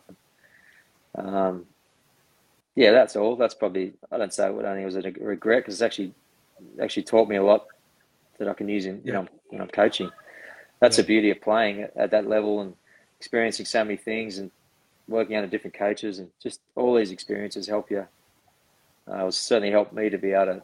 I'm just lucky to be able to still be involved in the game and work in the game and still learn to this day so many things that help me in the next game. Mate, I'm going to go back to the Campo theme again, and I think you know what's coming. I actually sent you a video of an email of the video when we had Campo on. He told us a funny story about the lunatic that is Nat Wood and a scream mask. 2 questions. What do you remember about that incident? And has Nathan recovered? Or did he develop a phobia of the dark? Or was what made him become the cyborg-like player that he is now with such steely resolve? Yeah. Okay, so, I had a 2-story house. I actually had I think my in-laws were over from Sydney, and we were just all together. I was actually in the kitchen, probably washing up, doing the right thing. Anyway, my sort of clock radio thing, my alarm next to my bed went off. I'm thinking it was probably like 8:30, 9 o'clock at night or something. I thought, that's weird. Maybe it's, I don't know. Maybe I set it for the wrong time or whatever. So I walk into the bedroom and it's pitch black, and next thing you know, that bloody screen mask comes up over the bed. And he's making this noise. He used to do this noise that I actually didn't know. I'd heard that before. It's like, that's exactly what Campo said. And I'm like, I shit myself proper. If I had a golf club or something, I would have just whacked him in the head. But I kind of, as I'm hearing that, as I'm processing that noise, I'm thinking that was like, oh, that's Nat, that's Natty Wood. Anyway. I must have probably, I don't know what happened, but I shit myself. Then he takes the mask off and is laughing his head off. And anyway, then I turned around and a young fella, Nathan, who was he might have been 3 or 4 or something. I don't know what he was. He's I saw him behind me and he just took off. He just took off. Anyway, he slept. That's it. He slept with us for the next 2 weeks. I reckon he wouldn't go into his bedroom. Yeah. So I don't know whether he's not that brave with lots of things. He's pretty brave in the footy field, but he's not that brave with other stuff. So maybe he's never recovered from that. I think I'm pretty sure Natty. Actually, the reason we call Nathan Nat is actually from Nat Wood. So yeah. So I think Natty Wood claims him probably to this day. So yeah. Interesting. I follow him on social media. He's still playing practical jokes on people. He's never grown up, that bloke. Yeah. I think his partner at the time, Jamie, was in Sydney and he was bored, so he decided, just go around to everyone's house and break in and just terrorise people. Yeah. Oh, why not? What else is there to do? Yeah. That's classic. Absolute goal. Only Nat could climb up the second story because he was such a freak. He was like he's still so strong in that now, but it was like I still don't know how he climbed up there. I just remember the next day going down there going, well, how the hell did he get up on that balcony? And he reckons he was just basically climbing up the downpipe or something. Whatever. We're hoping to get him on next year, so that'll be a very interesting chat. Yeah. Yeah. I don't think you remember anything. Back to your career and you were initially going to take up an offer from the Huddersfield Giants, but you opted to return to Sydney and coach the Roosters lower grades. What made you change your mind there? Yeah, so I did a deal with Huddersfield in that 2002 season. I was like looking forward to going with the kids. As I said, we had 2 kids there, going over and playing some footy, doing some travelling and that. So I guess, to be honest, I was like, when I left the NRL, I was sort of, as much as I'm sure when I got there, I would have been, I would have liked playing and professional and all that sort of stuff. But I was probably more thinking of the lifestyle than playing. I was sort of winding the career down and whatnot. Yeah. Anyway, we'd left Auckland, we were waiting in Sydney before we went over to England. And I went back to my same in-laws' place, and they said, "Oh, Ricky Stewart tried to call you." I said, "Oh, yeah, right." I had no idea what that was about. But anyway, the CEO ended up ringing me and, offered me the job, offered me a full-time coaching job, coaching reserve grade. And remember, they just won the comp, beating us. That was 2002. And I was, the coach reserve grade, but be full-time working with Ricky. Yep. And the first grade team was just like, wow. Financially, I gave up a bit of money to do it, but I was just I was just so humbled that someone could think that I could do that, because it wasn't something that I was thinking about. I hadn't thought about coaching really much, other than, some people saying to me, "Oh, would you ever think about doing it?" That was it, really. I hadn't done any courses. I hadn't planned to do it. So for them to sort of show that, I guess, faith in me and see that in me, it's such a great club, and I'd been there for 4 years, knew everybody. I just jumped at it. I just thought that's awesome. So it was a difficult couple of phone calls I had to make to Huddersfield, but in the end, I just hung the boots up and got into coaching. And you spent still doing it. You spent 3 seasons at the Roosters learning the intricacies of coaching, and you get appointed head coach of the Warriors in 2006. Returning to the club in the coaching capacity, had the place changed much since you'd left? Yeah, so actually I had 2 years at the Warriors, and then I was at the Roosters, and then I went back to the Warriors as an assistant the year before I was the head coach. I came. Mick Watson got me back. Me and Campo, actually. We went back as assistants to Tony Camp. Had it changed? Well, they had the club had a bad year in 2004. So we went grand final 2002, prelim 2003. And then 2004, it was a bit of a train wreck, I think. That's when Stace left and Ali left. And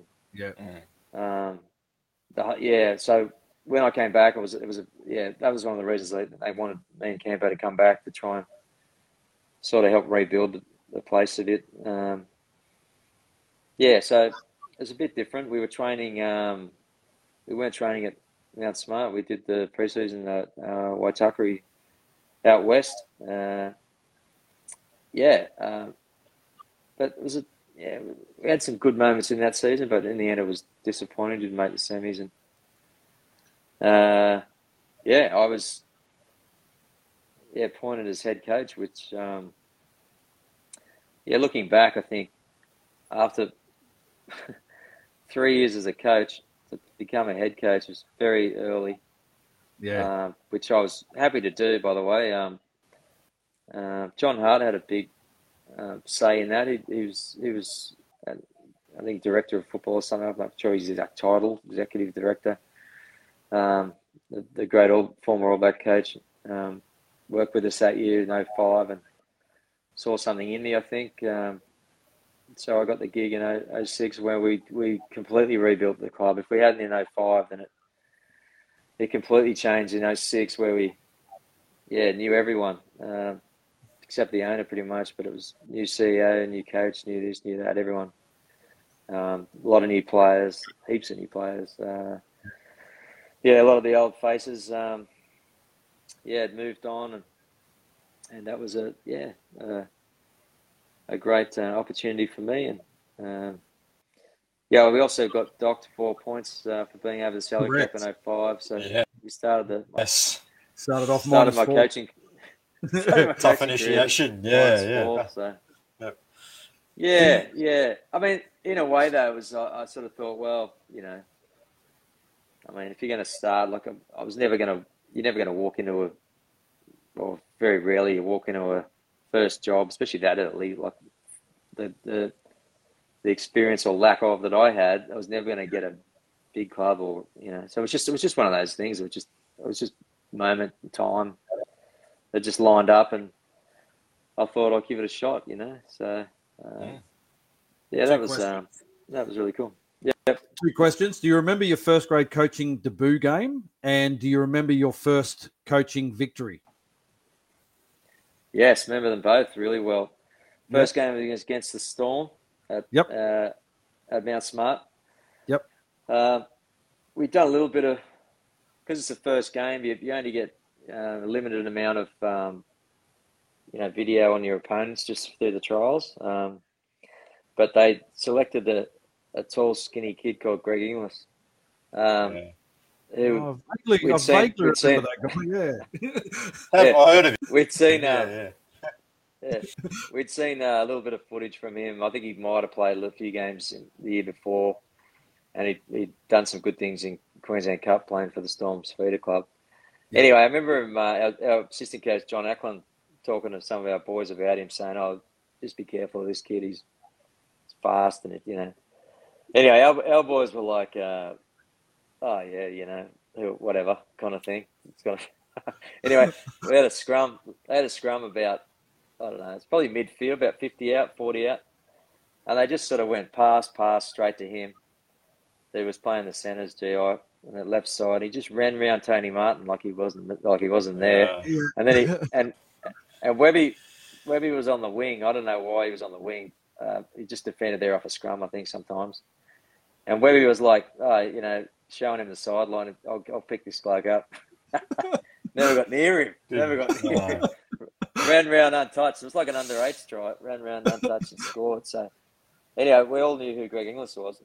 Just watched him do that for the next 15 years or whatever it was. Yeah. Yep. And the first win, so we lost the game against the Storm. Then I don't even know. We lost the next one. So Parramatta. Yeah. Was it? That might have been that was later in the year when Jared Hayne played. Anyway, so we go down to Christchurch. So West Tigers used to take a home game of theirs to Christchurch at the time. So we went over there. Tigers were the premiers, 05 premiers. And we played awesome. Played a really good game. Won convincingly. And I remember thinking Tim Sheens was a coach, and I was like, wow, I was a head coach, just beat a team that Tim Sheens coached. So that was pretty cool. Yeah. was so excited that night. I didn't really have a beer or anything. I don't think. I just didn't need to. I was just pumped. Got up really early the next morning. I couldn't sleep.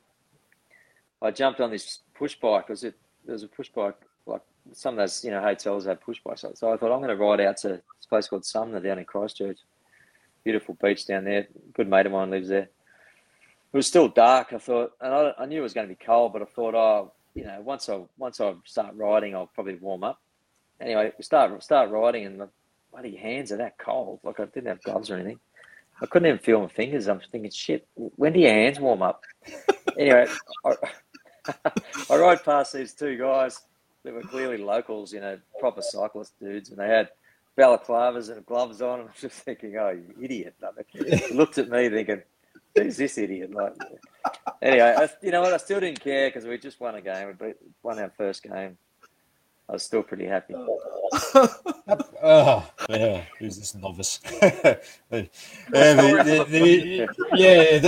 So someone asked earlier how you found the weather in New Zealand, and I think that kind of answered it. You never quite acclimatized to it in 2006. Yeah. I used to always feel like the weather, you'd wake up in the morning and you look out and it'd be beautiful blue sky in Auckland. And by the time you had a shower, it was raining. So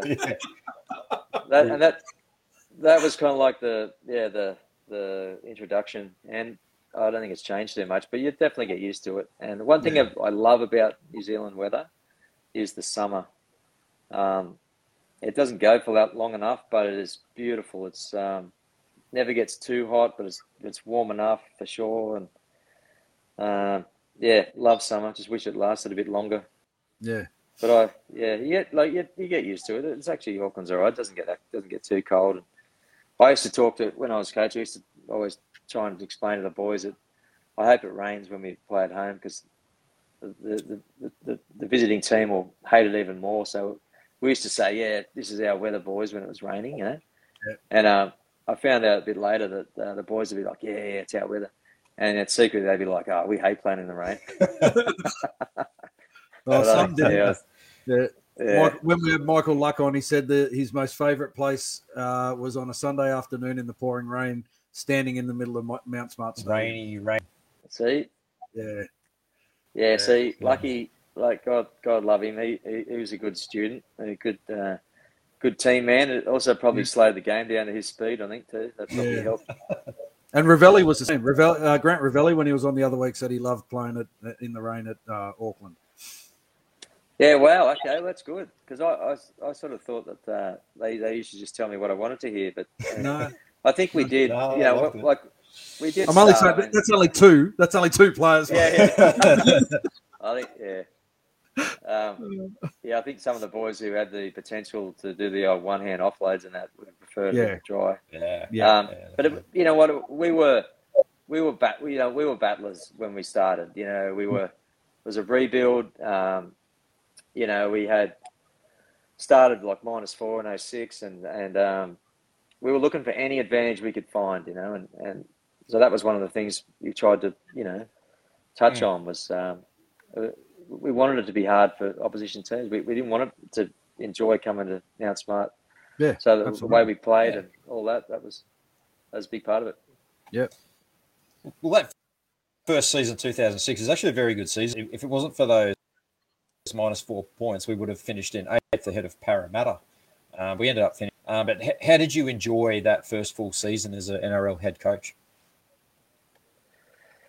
Yeah, loved it. We finished quite well. I think we won like 8 out of our last 12 games. We finished 8-4. Won some games, played some good games near the end. We actually played the Broncos the last game of the year at Suncorp. That was the first time I'd ever been to Suncorp. Fell in love with that place, even though we lost. And ironically, just won a premiership there. So it's just an unbelievable stadium. Yeah. And we gave the Bronx they came out that day and they were like red hot. I think it was Shane Webke's maybe his last game. Yeah, it's Webby's last game. I was there in that as well. Yeah. Yeah, right. Hot. It was like huge crowd. Actually, remember Webke ran to the wrong end because they were receiving, so he was going to be taking that's right. the kickoff, and he was it looked like he was so wrapped up in the crowd and his moment. He actually ran to all the way down the wrong end. So I actually thought that's an omen. We're going to win this. We're going to win. Yeah. Anyway, they started like red hot. Lockyer was, they were just playing that fast. But we hung in there and we were actually going all right. And they scored a couple of late tries to put a bit of a gap. But I remember thinking two things. You know what? We finished that season, 12-12. We just played against a team that I think is going to win the comp. I felt like I reckon they're going to win it, and that, as it turned out, they did win it. But I sort of knew that they were going to be there or thereabouts. Which, at Suncorp, when they're preparing for the finals at a full house on a big day for them, like Shane Webke, I thought that was a good sign for us. So, finished that year. 07 was. We kind of built from that and made the semis. I think it was pretty tight, very tight, but we ended up making the top four. We had to beat Penrith the last game of the year in Penrith to make the four. We knew that before the game, so it's a pretty tough game, tight game to win that. I remember that was a special feeling. That was to make the top four was like, wow, that's really cool. So we were pretty excited after that. I don't know if anyone else has spoken about this semi-final up there against Townsville. The Cowboys in Townsville. Yeah, the black jerseys. A question has really come through about it. Yeah. I remember. I'm sure. It sounded like Pricey spoke about everything else, so he probably spoke about this. Yeah, so we warmed up in those days. The warm up was sort of out the back. Anyway, we went out there and seriously, by the time they got back or halfway back, they were just cooked, sweating. And I remember Pricey looked at our trainer, Craig Walker, and just goes, "Whose idea was this?" And I'm thinking, "Oh, mate, you'll be right. You'll be right." But it was just like I don't know what. Again, who decided to schedule a semi-final game in September in the afternoon in Townsville? And of course, they wore white jerseys. Their waist strip, and we didn't have anything else other than black and silver. I think so. Silver didn't do the job, so we had to wear the black. So that was a good lesson for me. That moving forward around having an alternate strip, so that wouldn't happen to us again. Yep. Yeah. That was. We actually lost. That's right. We lost. The biggest loss in that year was we lost against Parramatta at home. Yeah. First semi. Yeah. That was. Yeah. Once that happened, it was always going to be tough. So 2-1 out. There was talk about that Cowboys game that they put the sprinklers on in the morning too, which kind of increases the humidity up there. Yeah. Another story there.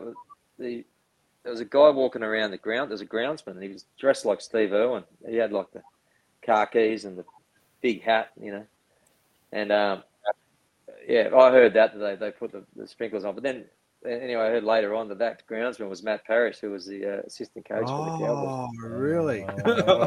That's a little story, yeah. Yeah, wow.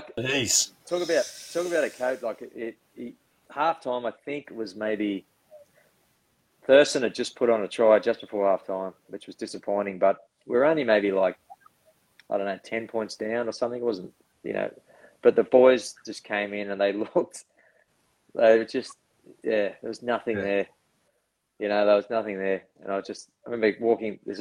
So when you go at whatever it's called these days, whatever the name of the stadium is, you got to climb the stairs at the back of the stadium, then you got to walk across the roof. And anyway, I remember on the way back up there, just saying to the assistants and that, shit, man, that didn't look good.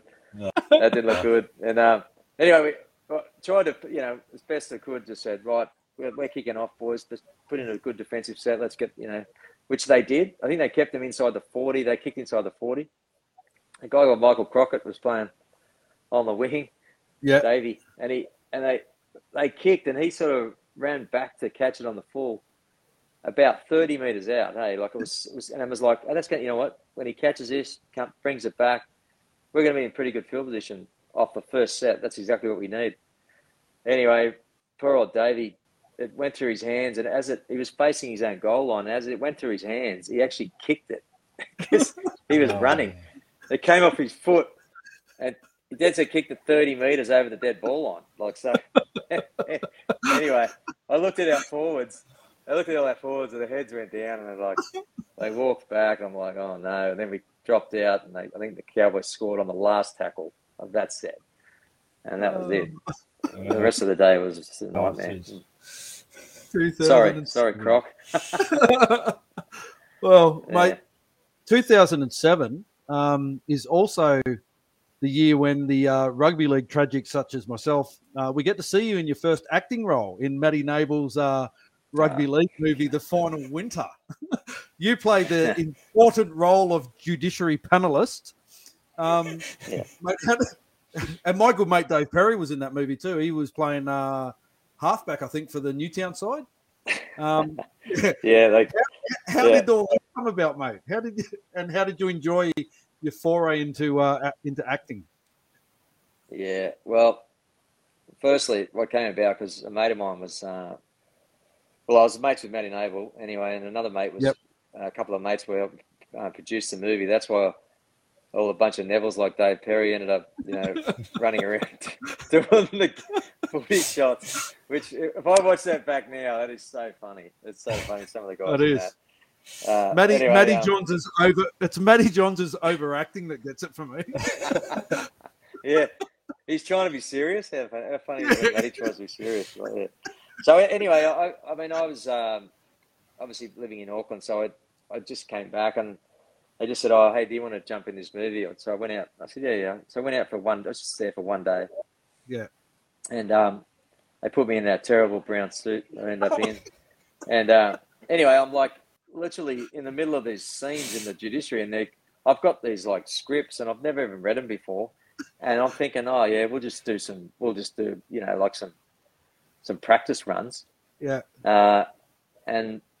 But no, cut, boom, let's go. And I'm like, I was missing lines of that. Like I actually had lines, and Matty had talk, and someone else had talk, and I was like, oh, and then they actually like freewheel it. And then they go, cut, and I'm like, oh shit, sorry, did I miss that? So I had all these lines done on that, and they all got left on the cutting room floor. And all I got in the movie was like this stupid look. Silly grin on your face. Was it John Jarrett that was in that as well? Yeah, John Jarrett. I was actually a bit starstruck when I'm in there. I was like, what am I doing in here? Like, anyway, we actually took all the boys. We took the team to watch the movie. I think half of them were asleep. And I'm thinking, I thought I had a bit bigger part than that. It's quite funny as it turned out. Yeah. I haven't got another phone call, by the way, after that one. You need to get an agent after that. You get all these gigs. Well, Matty's not making too many movies anymore. He's instead employed by Fox League, and he's doing, have a look at this guy. I know. Have a look at this guy. He's that guy now, isn't he? Yeah. Yeah. The voiceover. He's the voice at Fox League. Yeah. I actually played with Matty, through the Manly lower grades and stuff. And did you play with Adam as well? No, Adam was a bit younger than me, so I didn't actually play with him. But like I used to hang out with those guys. And, I remember Matty used to write stories and stuff, and he was had a real keen interest in the history of rugby league. But he used to write stories, and I knew he had that kind of in him, but. Yeah, like just to see where that was actually his first acting gig, that movie, because he wrote the movie, and it was because it was such low budget. Yeah, he ended up doing the lead role and ended up getting a start as an actor through that. Well, it worked for Sylvester Stallone. Yeah, he's gone on to write some of his own stuff as well. Yeah. It's amazing, actually. Amazing where that all came from. And he's been in some good stuff. He was in that. The one where he played the bikie boss from the Millpond Massacre, was in that. He had a recurring part in what is it, Mr. In Between as well, which was a pretty good series. Yeah. No, he's done some heaps of good stuff. Like, yeah, pretty cool. Like where it all came from. Yeah, and you and Dave still haven't got anything. No, but when they finally get rid of me as a coach, I might start back up again. Oh, okay, yeah. As judiciary panelist. Judiciary panelist number 2 this time. Well, you know what? Someone's got to get this judiciary right. Maybe in the real thing. Maybe we've got to do the real thing. Yeah, maybe. Yeah. Mate, Grant Ravelli told us another funny story about George Gaddis and a constantly wet towel during the 2006 or 2007 preseason that sent him to breaking point in the process of doing a sacrificial burning. And he nearly set alight the Ellerslie Eagles clubhouse. Do you remember that incident? Yeah, I don't know the whole details, but Georgie was a real character and unfortunately the butt of many jokes. Yeah, so I heard a little bit about that. I heard a few stories about Ravsey and George and Lucky and some of those guys, Simon Mannering. I didn't really want to know all the details most of the time. No. Oh, poor old Georgie. Mate, we'll get back to the footy. 2008 was another successful season. We qualified for the game. As Warriors fans, there are probably 7 iconic games in Warriors folklore. The first 3 that people remember are, game 195 against the Broncos, the 2002 grand final, and obviously the 2011 grand final. Interestingly, you're involved in 6 of those 7 games, whether it be as player or coach. The only game you're not involved in is the 95 first game against the Broncos. Can we just talk about each of those just briefly? So 2008, first versus 8th semi-final against the Storm in Melbourne. What do you remember about that iconic game? And please tell us what you were thinking or saying in the coach's box when Whitty scored that try where he took an age to put the ball down. Yeah. Look, one of my career highlights playing or coaching was that game. I remember going there and we we sort of always thought playing the Storm was just something that, I don't know, it was always something that we looked forward to, and we used to play, well. I think 06 was going back to 06, one of the highlights of that year was winning. We beat Melbourne down there at Olympic Park late in the season. They had an unbelievable season. I don't even know if they'd been beaten that year in Melbourne, and we beat them, and that was a really cool moment. So we always sort of thought, we just always, not know if it was a matchup, we just loved the thrill and the challenge of playing against Melbourne, and that was when they were getting really good. Yeah. So they made the GF in 06 after pretty much being the best team all year and losing to Brisbane. 07, yeah, they won it. So then 08 again, they were just becoming a real powerhouse. So Ruben was really instrumental. He had this thing where we started talking about, so what do they do in Melbourne? They always have the big banner, and what can we do to try and, I don't know, just try and upset them or just do something a bit different. So we kind of hatched this plan about we run out first, and then they're all just going to, Rubes decided we all stand in a huddle behind the banner. So when they ran out the banner, we'd be standing there basically as a group. I remember Pricey, I think he was really, I don't think he was too happy about that one. I think he was, because he had his own own routine and whatever. Yeah, that was sort of just the start of it. All that really did was just to say, well, you know what, we're coming here to try and win. I mean, I wasn't just coming here to make up the numbers, which everyone sort of thought was going to happen. Yeah. Yep. The game started and we were just in a good rhythm right from the start. We looked good defensively. We were moving well. And I just had that feeling that we were going to give it a really good shake. Jerome Ropati scored a great try off a scrum just before half time. That was like, wow, yeah, okay. I think level it up or something. And then, yeah, I don't know, as the game was sort of progressing, it was just, as long as we could stay close, you always just had a feeling. Sometimes you have feelings in games. You have a feeling that it's going to end well. Sometimes you feel it's going to end badly too. So but that game, I've always felt like, and as it turned out, I mean, yeah, wow, what a try! And just what was I thinking about Whitty? I don't know. He's the kind of guy that's, I wasn't really worried actually. I was just thinking I don't know what he was doing, but I wasn't really that worried. Just put the ball down. His explanation about trying to run the clock to waste time. Not sure that stacked up, but anyway. It was just, you know what? It was a good piece of folklore. Another thing I remember about that game is at the end of the game, they had all these departing players. I think guys like Mick Crocker and I think Matty Guy. And so, you know, when you have it, you finish the game or finish the season and you sort of depart the players. And I'm sure it was meant to be after a win that they were doing this stuff on the vision, and we were sitting there, and they're all sitting there really glum faced and that, and we're all like just that excited. And yeah, that was just that was an unbelievable win. Like honestly, you know, I think they hadn't lost a game at home for like a year and a half or something at that point as well. So yeah, that was the beards too. I think all the it was. That was the important beards. That was again something that I think something that Whitty couldn't do, grow a beard. Yeah, well, you know what? I admired the guys who were a bit challenged in that area, but they did their best and wore it proudly. Yeah. That's the whole thing of team. The whole point of team, though, is just one of those things where everybody, whether they liked it or not, just said they'll do it. And, just little things like that sometimes can help galvanise the team. Yeah.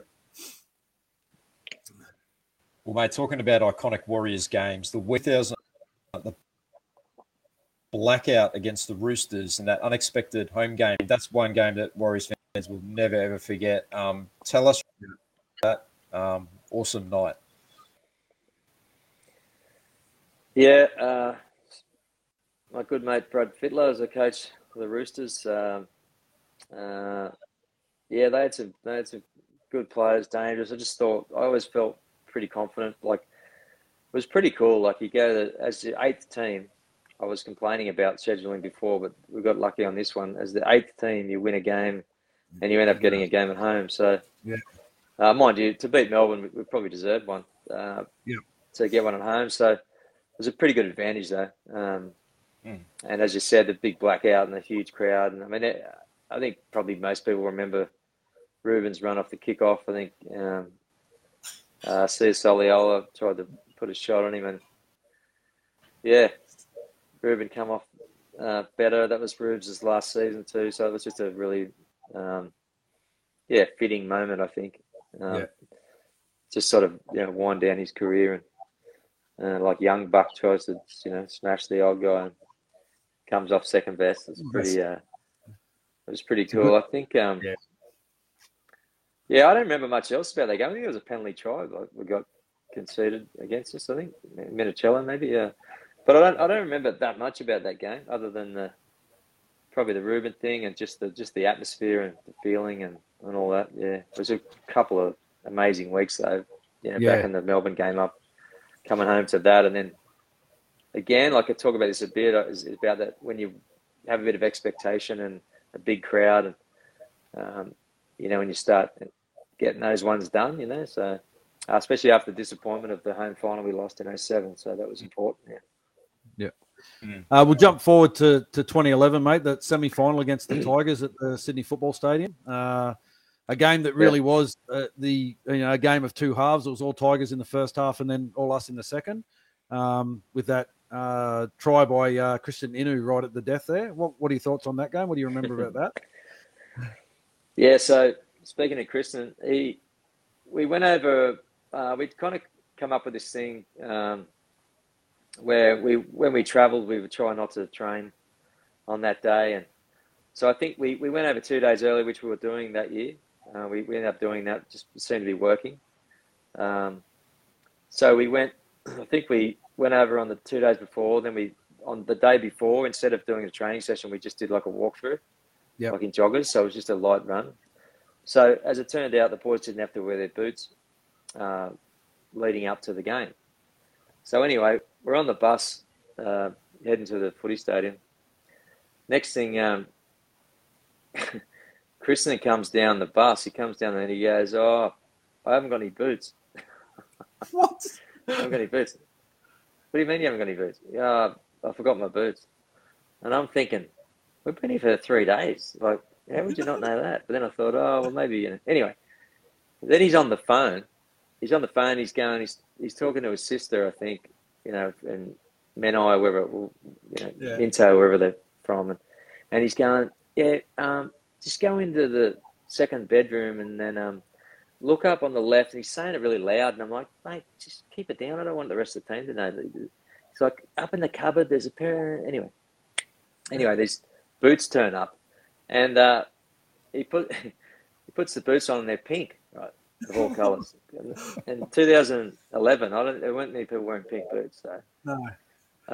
Wax his pink boots on, and I'm thinking, how's this going to affect his preparation? And is anyone else, you know? But in classic Christian style, comes up with that play at the end to win the game. Yeah, I made a big blunder actually that game. I started Akuma Tai instead of Elijah Taylor. Yep. I had Elijah on the bench, and I don't even know why I did that. I obviously thought I had a good reason, but Akuma hadn't played much towards that back end of the year. He hadn't had a lot of first grade. I don't know. He was a bit off the pace, and Benji was just like, they were carving us up at the start of the game. They started like red hot. Yeah, they were. Played their first 15 sets. They were, and I remember, so I think we were down 2-0, and got Elijah on there thinking, oh my God, what have I done? You know, we did talk about before the game in terms of strategy. I said, look, they'll make some mistakes, and when they make a mistake, we've got to pay because they'll start crumbling in the middle. So they had a guy called Matt Grote who came on. He came off the bench. Yep. And he dropped the ball. Gotta love it when a guy comes off the bench and drops it. That happens sometimes, anyway. And we scored, and it couldn't have gone more to plan. We scored straight through the middle that set. Kevin Locke, great right foot step, just threw it offload, and Jimmy Maloney managed to hang on to it and score. So it was like, from one bad coaching decision, starting Akuma, I should have been the other way around. Should have started Elijah and Akuma come off the bench, to like, you know, your game plan or whatever just coming true like better than you could ever imagine. Yeah. Tim Shane still talks about Matt Grote to this day, actually, from that game. So that's pretty funny. So, yeah, coaches, we remember everything, you know. So it was just obviously just super tight. Good comeback that game. Like, any semi-final win's an awesome one, but we'd lost badly to the Broncos the week before, and just got another gig by the skin of our teeth. So when we were down 14-0 or whatever it was against the Tigers after getting flogged by the Broncos, it's like, man.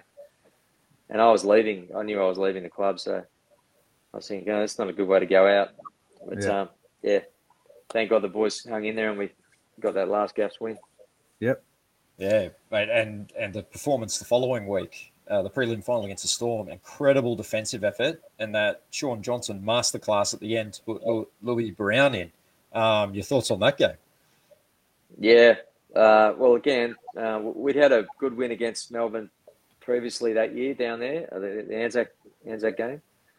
So we were feeling, pretty good. By that stage, it became a bit of a rivalry between us and the Storm, and our games were always close, and we were always a good chance. We always thought we could win, and I think they knew that too. So it was, Storm coming off the week off again, really strong team, good season. Huge win, like unbelievable win. We actually, sometimes you score tries in the least when you least plan for it, and we scored two tries in that game that weren't really to the script. Lucky did a hit up. It just looked like a hit up to just lay a line in the Storm 20, and Jimmy Maloney, like he does, just got great instincts. He just hit a hole, and Lucky hit him, and he went like straight through, like untouched. That was like, oh my God, like.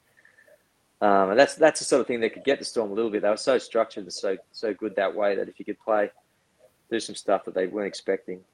I don't know whether those two planned that or not, but that got us a try in the first half. One thing about playing Melbourne, you just can't give up too many points, so got to make sure you the defense is good, and ours was good. It was real to and fro stuff the second half. Real grind, good, kick chase stuff. And then, Shawnee just came up with that play. Mesmerised Cooper Cronk. That was just brilliant. To put Sharky over it. Yeah, and then Jimmy still had to kick the goal to pretty much seal it from the sideline. And just I remember thinking when the siren went, I was just thinking, wow, what does our week look like now? I must say I hadn't really prepared too much in terms of grand final week. Not that we didn't think we could win, but it was more like probably didn't want to do that. Just to wanted to stay present on what's going on, and that's what I was thinking. I was just thinking, that's what I was mainly thinking. Oh shit, what are we going to do? Like this, what's this week look like? Like what day do we have to leave and all that kind of stuff. So we had a good night afterwards. Actually, went back to the hotel, and some families and stuff had come over, and to be able to beat Melbourne in a prelim in Melbourne was a phenomenal achievement. Probably as good as anything that I'd been involved in at the Warriors. Yeah. And then the grand final, mate, the 2011 grand final. Your first as an NRL coach against a red hot Manly side. They were, obviously one of the best teams all year that year.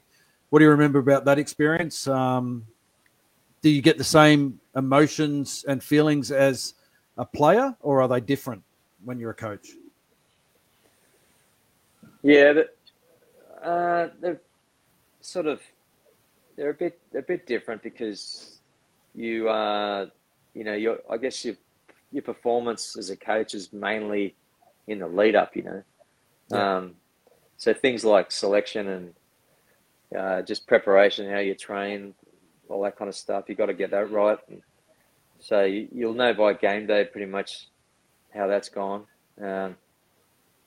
I think I do remember that the weather was like there's a bit of a chance of rain, and so we were trying to kind of, how was that going to go? How was that going to change anything? It started raining. It was raining while the national anthems were being played. So okay. We always had this thing that year that we could beat anyone in the last 20 minutes. That was our, that was our thing. The opposite of what everyone always said about Warriors teams. That was our. We sort of held hung our hat on that. So we always knew, and this game is no different. If we get to the last 20, sort of in the hunt, then we'd feel good. Especially after the previous week against Melbourne, where we were so good in the last 20 minutes. It started out. We're probably a little conservative that game, I think. But having said that, we're doing lots of things right. We got out to a 2-point lead, conceded a try, a little inside ball to Brett Stewart. Probably should have stopped that. That was a bit disappointing. And then, for anyone who remembers it, Glenn Stewart just came up with this play that will go down in grand final folklore. He grubbered inside his own half. We're a bit so they scored. Sheridan scored, so it's 12-2 at half time. Probably a bit I don't think that scoreline didn't really indicate the game. But having said that, we weren't too worried about that. Again, thinking about 20 minutes to go, so we just needed to come out and start well in the second half. And I just saw this try recently, that Manly's next try. It's almost you wouldn't say it's unstoppable, but it's close. It's close. It's a kick, and they tap it back, and then they pass, and then Hopewadi's about to get dragged out the sideline by enormous defence by us. But then he flicks the ball back inside, goes straight to someone else. It's just like, oh man, and all of a sudden it's 18-2, and it's like, that's a tall, that's a tall order. But we came up with 2 tries and close on another, and unfortunately Jimmy just couldn't land one of his goals. If we could have kept it to 6 points rather than 8 points, I think that would have made a big difference. It would have just we just got a little bit frantic because it was a 2-score game and not a 1. Disappointing that they scored right on the bell, to make it 24-10, because it was a lot closer than that. I didn't really, again, like the 02 grand final I played in. I didn't have a lot of regrets. I just thought we gave it a real good shake, and yeah, just didn't quite, didn't quite get it. Man, they were very good. It was probably more emotional day for me because I knew I was leaving, so that became the emotion after the game more than anything. Losing hurts and all that, but I was like hurt more, well, probably because I was leaving where I didn't really want to. But anyway, that was a great season, unbelievable season, and an awesome semi-series after a tough start. So yeah, that was it. Yeah. What did you learn from that experience that better served you for the past two grand finals in 2020 and 21?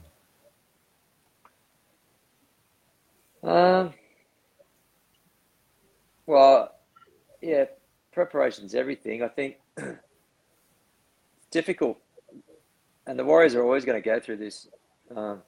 One, they travel more than anyone. It doesn't matter what's going on. I know it's a bit different now because they've been living in Central Coast and now Redcliffe and whatnot, but that's got its own challenges, obviously. But for them based in Auckland, and it's always going to be hard over a long season. The amount of travel, like it's not a deal breaker, but it's hard, And then the semis, it's like, just little things like making the grand final. Your preparation is totally different to any other time, and there's nothing you can do about that. You have to be over there by a certain day, and everything's just so different. Again, it's not a deal breaker, and I was pretty happy how we did plenty of good things in that game. So I wouldn't have gone away going, oh, next time we make it, we'll do this, we'll do that, or whatever. I have to wait another 9 years anyway. But any experience helps you, that was probably it. Yeah, we've seen at the Panthers over these past few years, you've been blooding young players and giving them opportunities in first grade. And it was something you did really well at the Warriors. So you gave a lot of young guys like Ben Madalino, Grant Ravelli, Sammy Rapira, Russell Packer, Louis Brown, Kevin Lachlan, Fishiahi, Elijah Taylor and Sean Johnson, their first opportunities in first grade. One youngster, though, that you brought into first grade in 2008,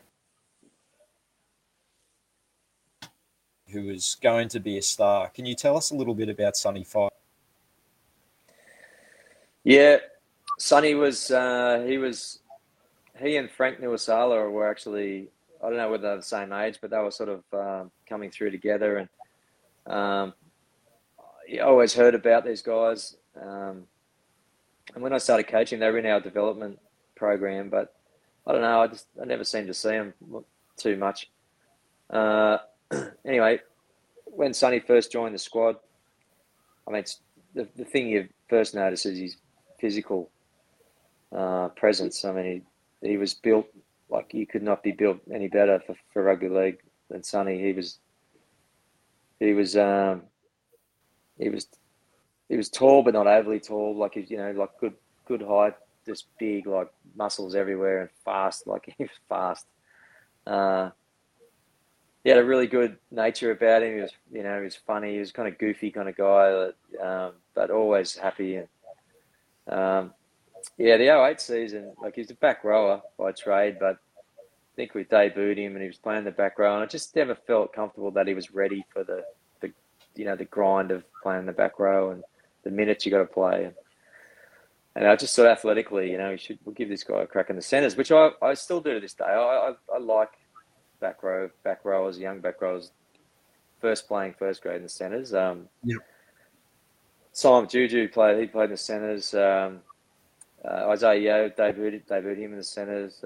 Sonny Bill. So Sonny Sonny Bill. Wow, yeah, there you go. Like it gets them. It's an 80-minute position, so they actually have to play 80 minutes, but it's not as intense in terms of all the defense you got to do, just attack. This is in terms of systems, all the things you got to know, and that's just a bit easier to play. Anyway, Sonny, he had some really good games. We had a good win against Melbourne at home that year. He played well, scored a try, and I was just thinking, right, he's going to catapult his career in the next year. And but my memories of Sonny are only good. Like good fun, respectful, good learner. He just he's a good team guy. Just one of the saddest things it's ever happened to me in not only life, but certainly footy. Yeah, his passing was very tragic, and we've had Lucky and Brent Tate and Steve Price all talk about how it impacted on them personally. How hard was it for you as coach to try and navigate the players through that period? Yeah, well, there's no manual for that. They don't teach you how to do that. On the day after it happened, so I'd flown. It was the first day back at training after the Christmas break in 2009. So I'd been in Sydney for the break, flew back on my own. My family were going to come back later. Ironically, we flew over, as you fly into Auckland, so you go over that west coast, and I remember looking out, must have been it was in the afternoon sometime, and I remember looking out thinking, wow, what a beautiful day. Like, it's so often you do that flight, and you look down, it's, that rugged coastline on the west coast there, and it's grey, and it's, but this day was perfect, and it was you could actually see down almost through the water. It was really unusually nice and calm. And and I got a phone call in the middle of the night from our footy manager, Don Mann, and he just told me what happened, and I was like, when you're in the middle of the night, just trying to process that. So he came in the next day, and I was pretty much greeting the players as they came in. I was telling them what happened, like one by one, seemed like. So they come in with a big smile on their face, like happy to be back training, And we ended up jumping on a bus and went out to Bethel's there, and it became a search mission. It's hard to process and explain that. As the year went on,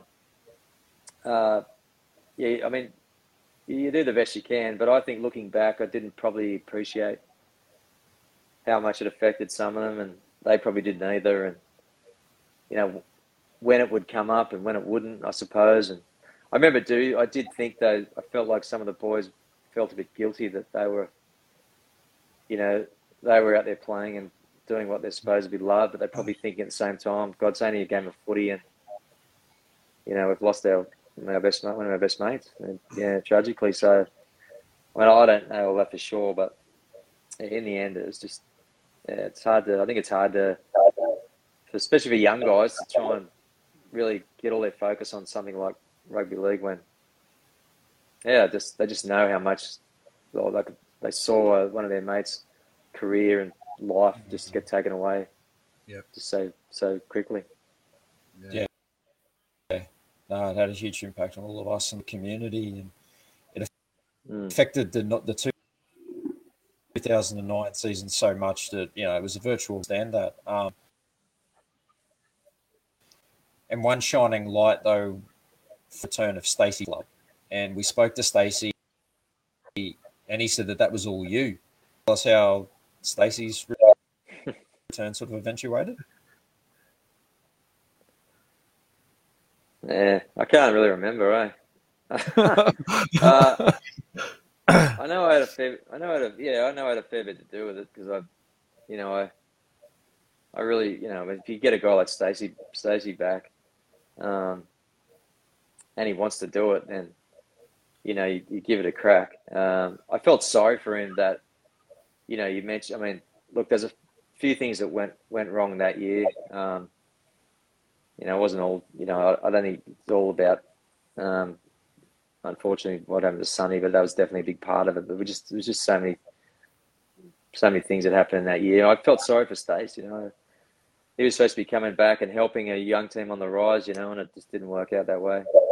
And he probably endured a pretty tough year, which certainly wasn't the plan. So, yeah. But I'll tell you one story. I don't know if this has been told. The last game of the year that year, Simon Mannering had done his medial 2 weeks before, I think, badly, and he had there's a World Cup campaign, or sorry, whether it's Four Nations or whatever campaign coming up. Anyway, we're playing Melbourne, who were they ended up being the premiers. Another last game of the year, playing the eventual premiers. We all know about their salary cap at that point as well, so you can imagine how good they were. Anyway, Stacey's last game, and Simon goes, "I want to play." It's like, mate, what do you want to do that for? He goes, "No, I want to play Stacey's last game. Out of respect, I want to play." And he's probably a 6-week injury, and it's been out for 2 weeks, maybe missed one game. Straps it up, goes out there, plays the whole game, plays well. We lose 30-0. We actually played all right. They were just, it was like, these guys are going to win for sure. But that sort of summed up a couple of things. One, how highly regarded Stacey was and how much respect everybody had for him. Yep. Especially those young players, but sort of said a bit about Simon too, about what sort of bloke he was and how tough he was, and just his values and that certainly kept us in good stead in the 2 years to come, and when Simon became captain as well. Absolutely. Mate, we're hoping you can put a couple of rumours to bed. There's been plenty of rumours over the years regarding you and the Warriors coaching job. So rumour 1, 2011, you finish up at the Warriors and head to Penrith. Did you want to stay at the club and the offer wasn't there, or was it you wanted to head back to Australia?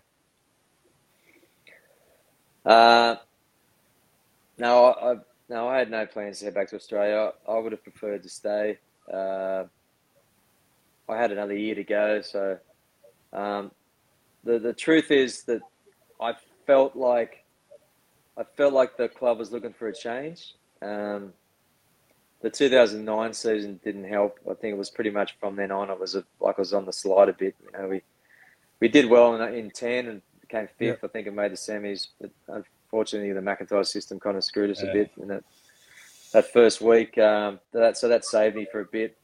And then when Penrith kind of came knocking, that sort of set this whole thing in motion where I was going to get an offer to stay, but then I wasn't. And then I mean, I felt like the club, that was a good opportunity for the club to go in a different direction.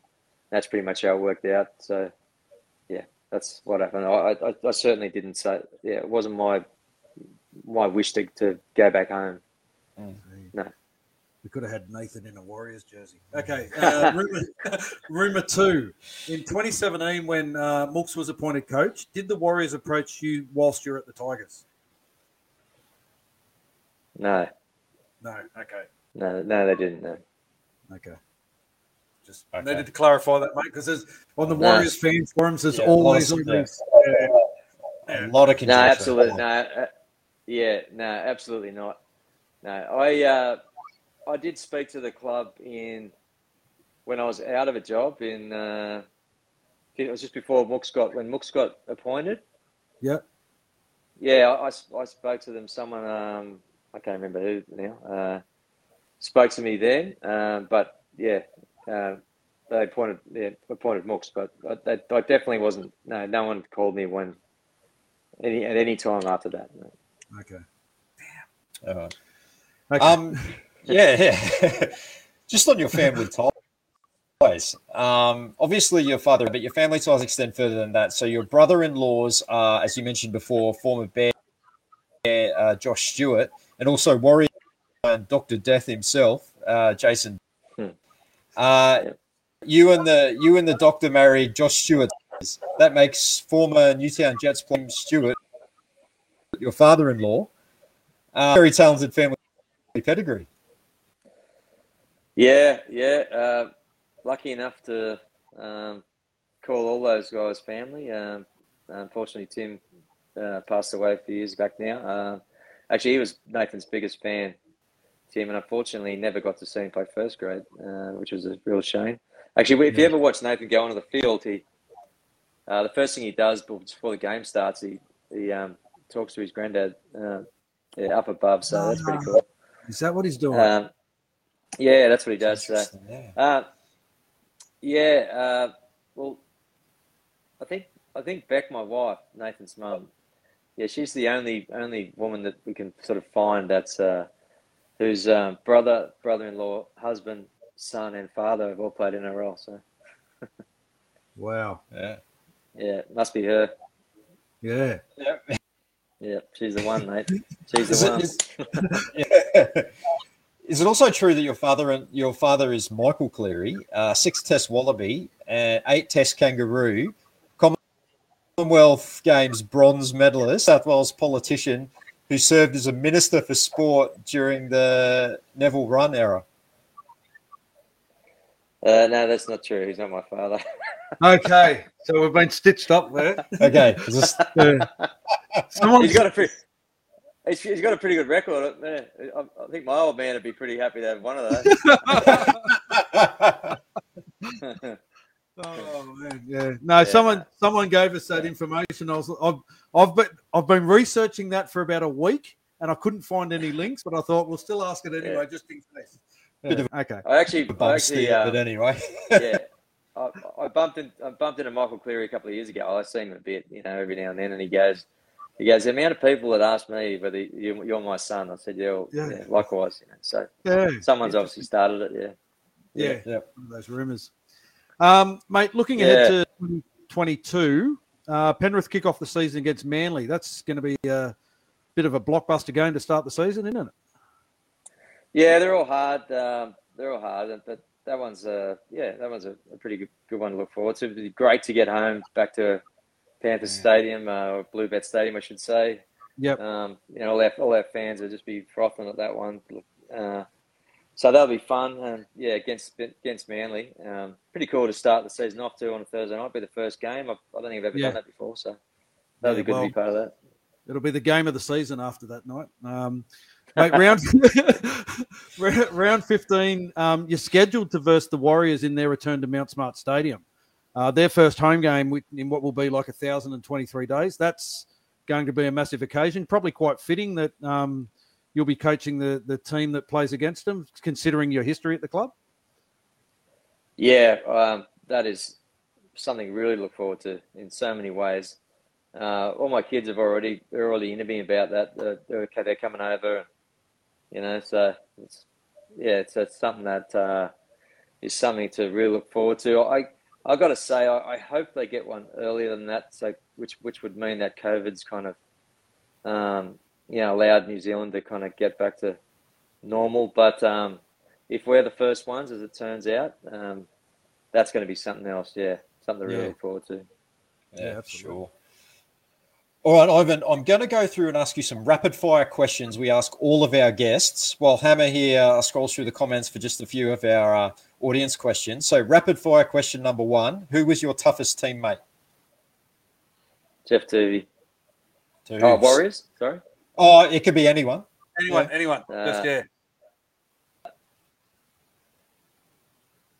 And he's gone. He didn't like that question. No. Hopefully he'll jump back in a minute. I hope so. Yeah. Thanks to all you guys for watching, especially all you guys in NZ for staying up so long. Hopefully he'll jump back in shortly. But yeah, Jeff Tuvey, toughest teammate. We've got all your questions here. So if Ivan does jump back in, we can. Yeah, I'm scrolling through now. There's a lot. There is a lot. There's a lot of contract ones about the coaching, which is good. We don't have to ask them now. That's done. He's put all that to bed. Yeah. He's addressed those. Probably the most requested question that we had for Ivan was how his time did sort of end up there in 2011. Yeah. So now we all know the answer to that one. Greg, I do have your questions here to ask him. We can get him back in. If not, it's been a fantastic chat anyway. Oh, mate, yeah, I'd gone a lot longer than I thought it would. A lot longer, yeah. He's nearly beaten Pricey. I think he would have come close. He would have given. I don't think he would have quite cracked the 3 hours, but no. Yeah, what an awesome chat. And like, if we aren't able to get him back on, we certainly thank him so much for his time that he has given us. I mean, he is a current first grade coach. And while we're just waiting for him, we'll just go through a little bit of news that we've got that we're going to throw up at the end of the show that we can just quickly talk about. We'll run through that now. Yeah. So first and foremost, Just announced before we went on air, Tohu Harris named as Warriors captain for 2022. Kind of not unexpected.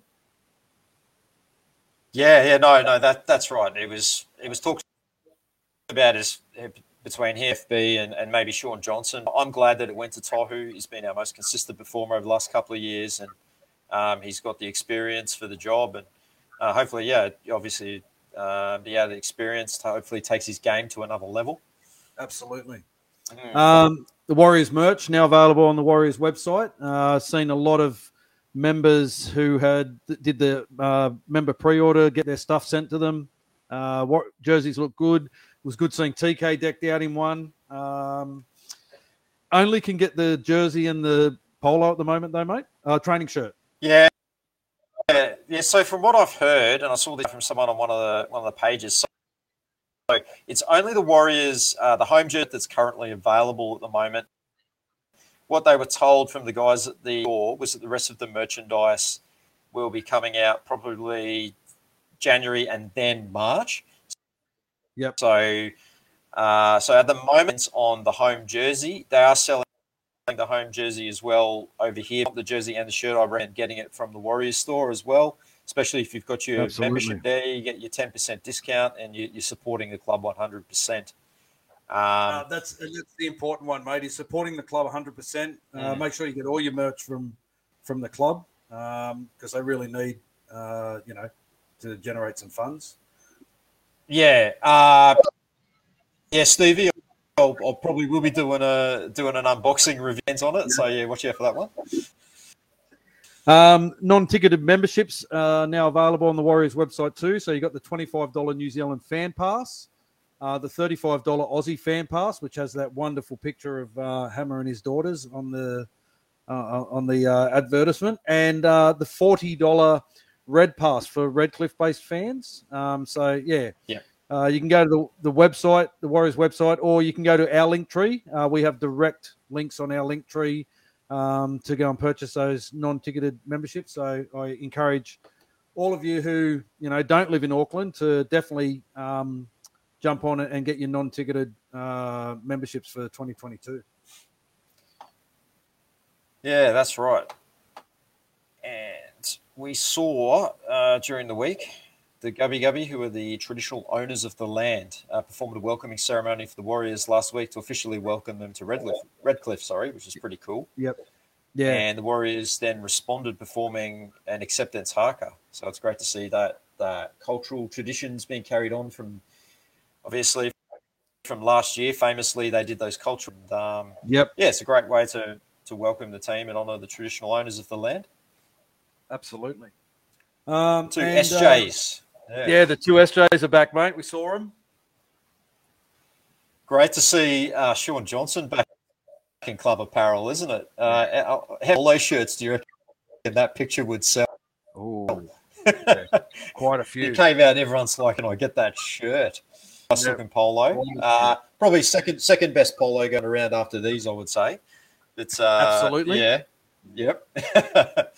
But yeah, no, that as I said before, like both those are out of quarantine, obviously out of isolation, and have joined their respective roles in the team. And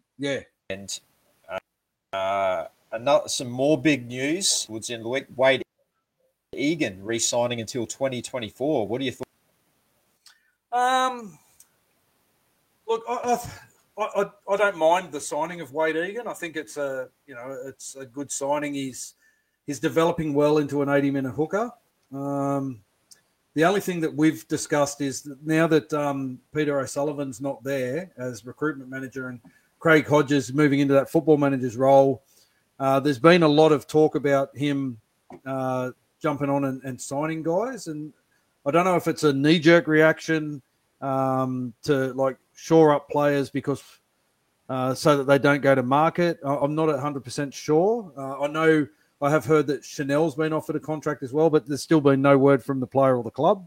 But yeah, I mean, in regards to Wade Egan was, our best defender. He had a 95% tackle efficiency. He offers a bit of stability in the middle of the field there. So I'm not opposed to it. And if they're looking at Taniela Otakolo to be the next big thing, then I'm quite happy for the Wade Egan to be there for another 3 years to guide him through and bring him through at the club. So, yeah, how about you, mate? What do you think of it? Yeah, it's a solid signing, is what I'll say. He's showed a lot of improvement in 2021. Obviously, finding his feet in his first season and a disrupted season, granted. But he showed some improvement, a few more encouraging signs in attack as well. Yep. So I think it's a solid signing. So he's back on for another 2 years, and we shall see. We shall see. Ivan, mate. Still no Ivan, I'm afraid. So yeah, I've just emailed him just to see what's going on, to see if he can jump back in. Yeah. But in the meantime, we'll just press on, mate. Yep. With the info that we've got there. Upcoming chats. Yeah, so 2022. There's plenty more coming at you. So we're hoping to get back early next year. We'll be bringing you plenty more content. We'll be late January, early February, and we'll have George Gaddis, Robbie Mears, Henry Fafili, Ali Lawatiti, the lunatic himself, Nat Wood. We can't wait to get him on. He'll be joining us early in the new year, and of course we'll continue to make. Yeah, very good one. And we'll continue to make those connections with the former players, over the holiday break, and bring you more if they will enjoy, like what you're watching tonight. Absolutely, mate. Yeah, absolutely. We'll continue, putting our feelers out and seeing if we can get a few more guys to come on, which will be good. And then, of course, once season starts, we'll be right into our usual format of reviews, previews, our weekly rants, which everyone loves. And just a reminder to everyone too that we are on Patreon, which is our membership platform, enabling us enabling you, our followers, to show your support for us and the content we provide by signing up for a monthly subscription. And Patreon supports multiple tier levels to suit all budgets, and each tier level will have its own rewards and benefits. For now, we have our basic bronze tier up and running. Yeah, that's right. And you can head to our Patreon page. The link is on the screen there to show your support and subscribe to our bronze tier, which is set at the lowest amount possible. That's just $3 a month, which is next to nothing. And we have partnered, as we always say, and you can see us wearing the merchandise from Toria Screen Print as well. And they'll be producing the merchandise here, which will be available early in New Year. We're going to work through these years, and keep your eyes open for that. We'll be promoting it through our social media on Instagram and Facebook as well. And it will be exclusive Patreon only merchandise. Only it will be our silver, gold, diamond, and platinum subscribers. Those tiers are available on Patreon early next year. Absolutely. And as always, we'd like to thank and acknowledge those who have subscribed to our bronze tier Patreon program so far. Their support obviously helps bring the content that we bring in the format that we bring it. Daniel Delore, Peregrine Falconer, Sean Kurzweil, Nick McKercher, Mary Carter, Fabian Maroa, Ciala Afamasanga, Stevie Williams, Alf Tuolave, TK Harris, Ted Clark, Inamete, Lisa Marie Bateman, Ken Wills, Nigel Phillips, and Kane Fraser. We thank you all very, very much. Yes, thanks, guys. We can't do it without your support, and we really appreciate every single one of you guys. So thank you again. It enables us we are bringing you in the format that you're seeing. So thank you again. Don't any of our live shows, you can catch up on Facebook page by going to the video section, or you can go to our YouTube channel and catch up there. The easiest way, though, is to find our videos is head to our link tree, which I will put up on the screen there. The link to our link tree is there for you. Yeah, you won't miss any of our live guest interviews and special presentations. There's the direct links to each one of those there. And don't forget to hit subscribe on our YouTube channel so you'll never miss any of our streamed content or any of our interviews, little snippets, clips, skits, unboxings, whatever we're going to put up on there. Guys. That's right. And if you're a podcast fan, you can catch all our episodes on our podcast platforms, Spotify, Apple, Google, Breaker, Radio Direct, iHeartRadio. There's a couple of others out there that I'm not sure. Make sure you subscribe to us there. We upload our episodes so that they are there to listen to every Thursday morning. And please on our Instagram, where we upload content daily to keep our followers informed of all upcoming Warrior events, Warriors news, player movements, all other Warriors-related content, and Ruin Hammer-related content. Just going through a couple of... Absolutely. I was going to say, just going through a couple of... Absolutely, yeah. Yeah, the comments here. Dave Stevens has written, you guys are literally at the top of the tree of fan-produced rugby league content now. You're currently interviewing the biggest and most important non-NRL person in the game right now. Where can you possibly go from here? I'm staggered by and in awe of your rise. Thanks, I Dave appreciate Stevens. that very much. Thanks for the kind words. Yeah, we kind of got to pinch ourselves every now and then, don't we, mate? Oh, especially tonight. I know. I wish he could have come. He comes back so we can ask him some of these questions. So apologies if we don't get to those. We had intended to go straight into all your questions, and thanks to all you guys that did send through some questions as well. And we'll try in some way to get those answered. Just waiting. I've emailed him. I'm just waiting to see if he's the only contact we have with Ivan at the moment is email. So or his home phone number, but I'm not going to ring his home phone. But yeah, he hasn't responded to the email I sent about 5 seconds ago. But I do just want to say before we do wrap up, as everyone knows, this is our last show for this year. It's been an absolute blast. But before we want to go, we want to give a quick shout out to a few people. Glenn Harris, whose birthday it was yesterday. Happy birthday, brother. We miss you. Yeah, we miss you and look forward to catching up for a Zoom beer in the next week or so. That'll be a bit of fun. Yep. And just on a sad note, to one of our Patreons, Nigel Phillips, we send our deepest sympathies. The passing of his beautiful wife, Marie. Nigel and Marie have been regular supporters of Ruin Hammer. They constantly watch the show together. And we just want to give Nigel and his family all the support we can during this time and send our deepest condolences and sympathies in this time. And we are very, very sorry for your loss, brother. Yeah, absolutely, Nigel. Just let us know if there's anything you need. And, I'll just echo those thoughts from Hammer. And, our deepest condolences to you and the family. Yeah, and just lastly, as I said, it is our last broadcast for the year. There's a couple of thank yous we want to do, and it is quite lengthy, but we'll start off by thanking the Vodafone Warriors themselves, and in particular, Cameron George, Mark Robinson, Glenn Harris, Emily Rackham, Glenn Critchley, Laurie Hale, Dan Floyd, Jason Fittis, Deb Welsh, Molly Gogas, Daisy Barclay Economist, and all the management and staff of the Vodafone Warriors who have been so accepting of us and supporting of us and have brought us into that Warriors whānau. Mate, there's no other NRL club or professional sporting organisation that shows this much support to an engagement with a fan-based webcast. And we're truly grateful and greatly appreciate them wholeheartedly. To a good friend, Warrior 76, Mark Big Tooks Tukey. Our first ever former player guest on Ruin Hammer. He joined us at the Lord Alfred during the year for a Warriors fan function. We put the call out and he was there in a heartbeat during Magic Round. And we just want to thank him for the support that he gives us constantly and the friendships that we've developed with him.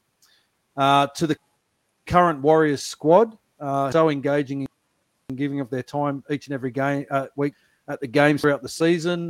We posted plenty of photos after every game this year with the players. And in particular, guys like Roger Tuivasa-Sheck, Jazz Tavanga, Josh Curran, Cody Nikorima, Bunty Arfour, Peter Hiku, Jack Murchie, Ben Murdoch-Masilla, and Jermaine Tarnow-Brown, who were always, first out of the sheds to come over and say hello and have a bit of a chat and give us so much of their time post-match.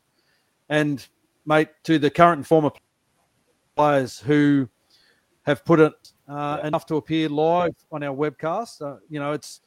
It's not pre-recorded or anything like that. These guys are putting their trust in us to produce something that's not going to basically stitch them up or make them look like gooses. It's a live webcast that we do here, to chat about their careers and their journeys. It really is a who's who of Warriors greats that have appeared on our show. Guys like Justin Murphy, James Maloney, Clinton Torpey, Chanel Harris-Davida, Jermaine Tanoa-Brown, Peter Hiku, Michael Luck, Michael Witt, Grant Ravelli, Ungana, Mark Graham, Josh Curran, Jack Murchie, Jazz Tavanga, Georgia Hale, Karina Brown, Mark Horo, PJ Marsh, Brent Tate, Kevin Campion, Stacey Jones, Steve Price, and tonight's guest, Ivan Cleary. Mate, truly humbled and honoured to have been able to connect with all of those guys. Yeah, and give them a platform to share their journeys. It's been, like we say it all the time, who would have thought 18 months ago that this is where we would be providing this kind of content for, like-minded and hardy Warriors fans that tune into us every week. And to those people that do tune in every week, last but not least, to all of you, to everyone who's followed us and supported us all season, we are truly humbled by your support. Without you, there is no Ruin Hammer. 100% correct. And I was just saying to like, it was only 18 months ago that we were looking at each other on FaceTime. It was basically the first time we'd ever really spoken, and thinking, I wonder if anyone would be interested in what we have to say and the sort of the chat that we had. And thankfully, quite a few of you guys have been interested, and the journey has been absolutely amazing as an understatement. And when you read out all those names, we're just so amazed, and we're just so lucky and blessed that these guys have trusted us enough to come on the chat, and to think that we're finishing off the season talking to Warriors royalty in Ivan Cleary, who was a wonderful player and a coach for the club. It's just, humbled and blessed is all I can say from this journey, and so much to all you guys who have come along this journey with us and have supported us, and we're just. Yeah. I'm sort of like lost for words about how it's been. It's kind of it's kind of weird because it's been such a ride, and we've got to this point now, like what are we, December, and you kind of don't want it to finish. Like I'd be quite happy to continue doing these live shows all through Christmas, but we need a break. We need to refresh. Yep. It's just you don't want to try and kill the momentum, but we'll be back, bigger and better than ever next season with much more content. We've laid a platform now. We've kind of set the bar at a certain height, and we've just got to keep putting the content out there that people love to see. It's unfortunate that Ivan bugged out when he did. I don't think we're going to get him back because there's been no movement at your end on that on the platform, mate. Thing, unfortunately, but we'll see if we can organise something. But even if we can't, mate, it was a fantastic chat with him, and absolutely, we got through pretty much all the questions that we had, and it was funny because we thought that we might only get him for an hour, so he spent two and a half hours with us, which is not what we expected. But I kind of figured once he started talking, it was going to be one of those chats because he was quite open to talk. Funny, he can tell some funny stories. It was one of the funniest we've had. Yep. He was unbelievable. Yeah, really good sense of humour. Sometimes he comes across as a little bit poker faced and everything, but geez, he can tell a story and great sense of humour on the bloke. Yeah, absolutely. I think that's about it then, mate. I don't think we're going to get Ivan back. We do want to thank him for coming on tonight for the chat. And even though he's not here, it's important that we acknowledge that,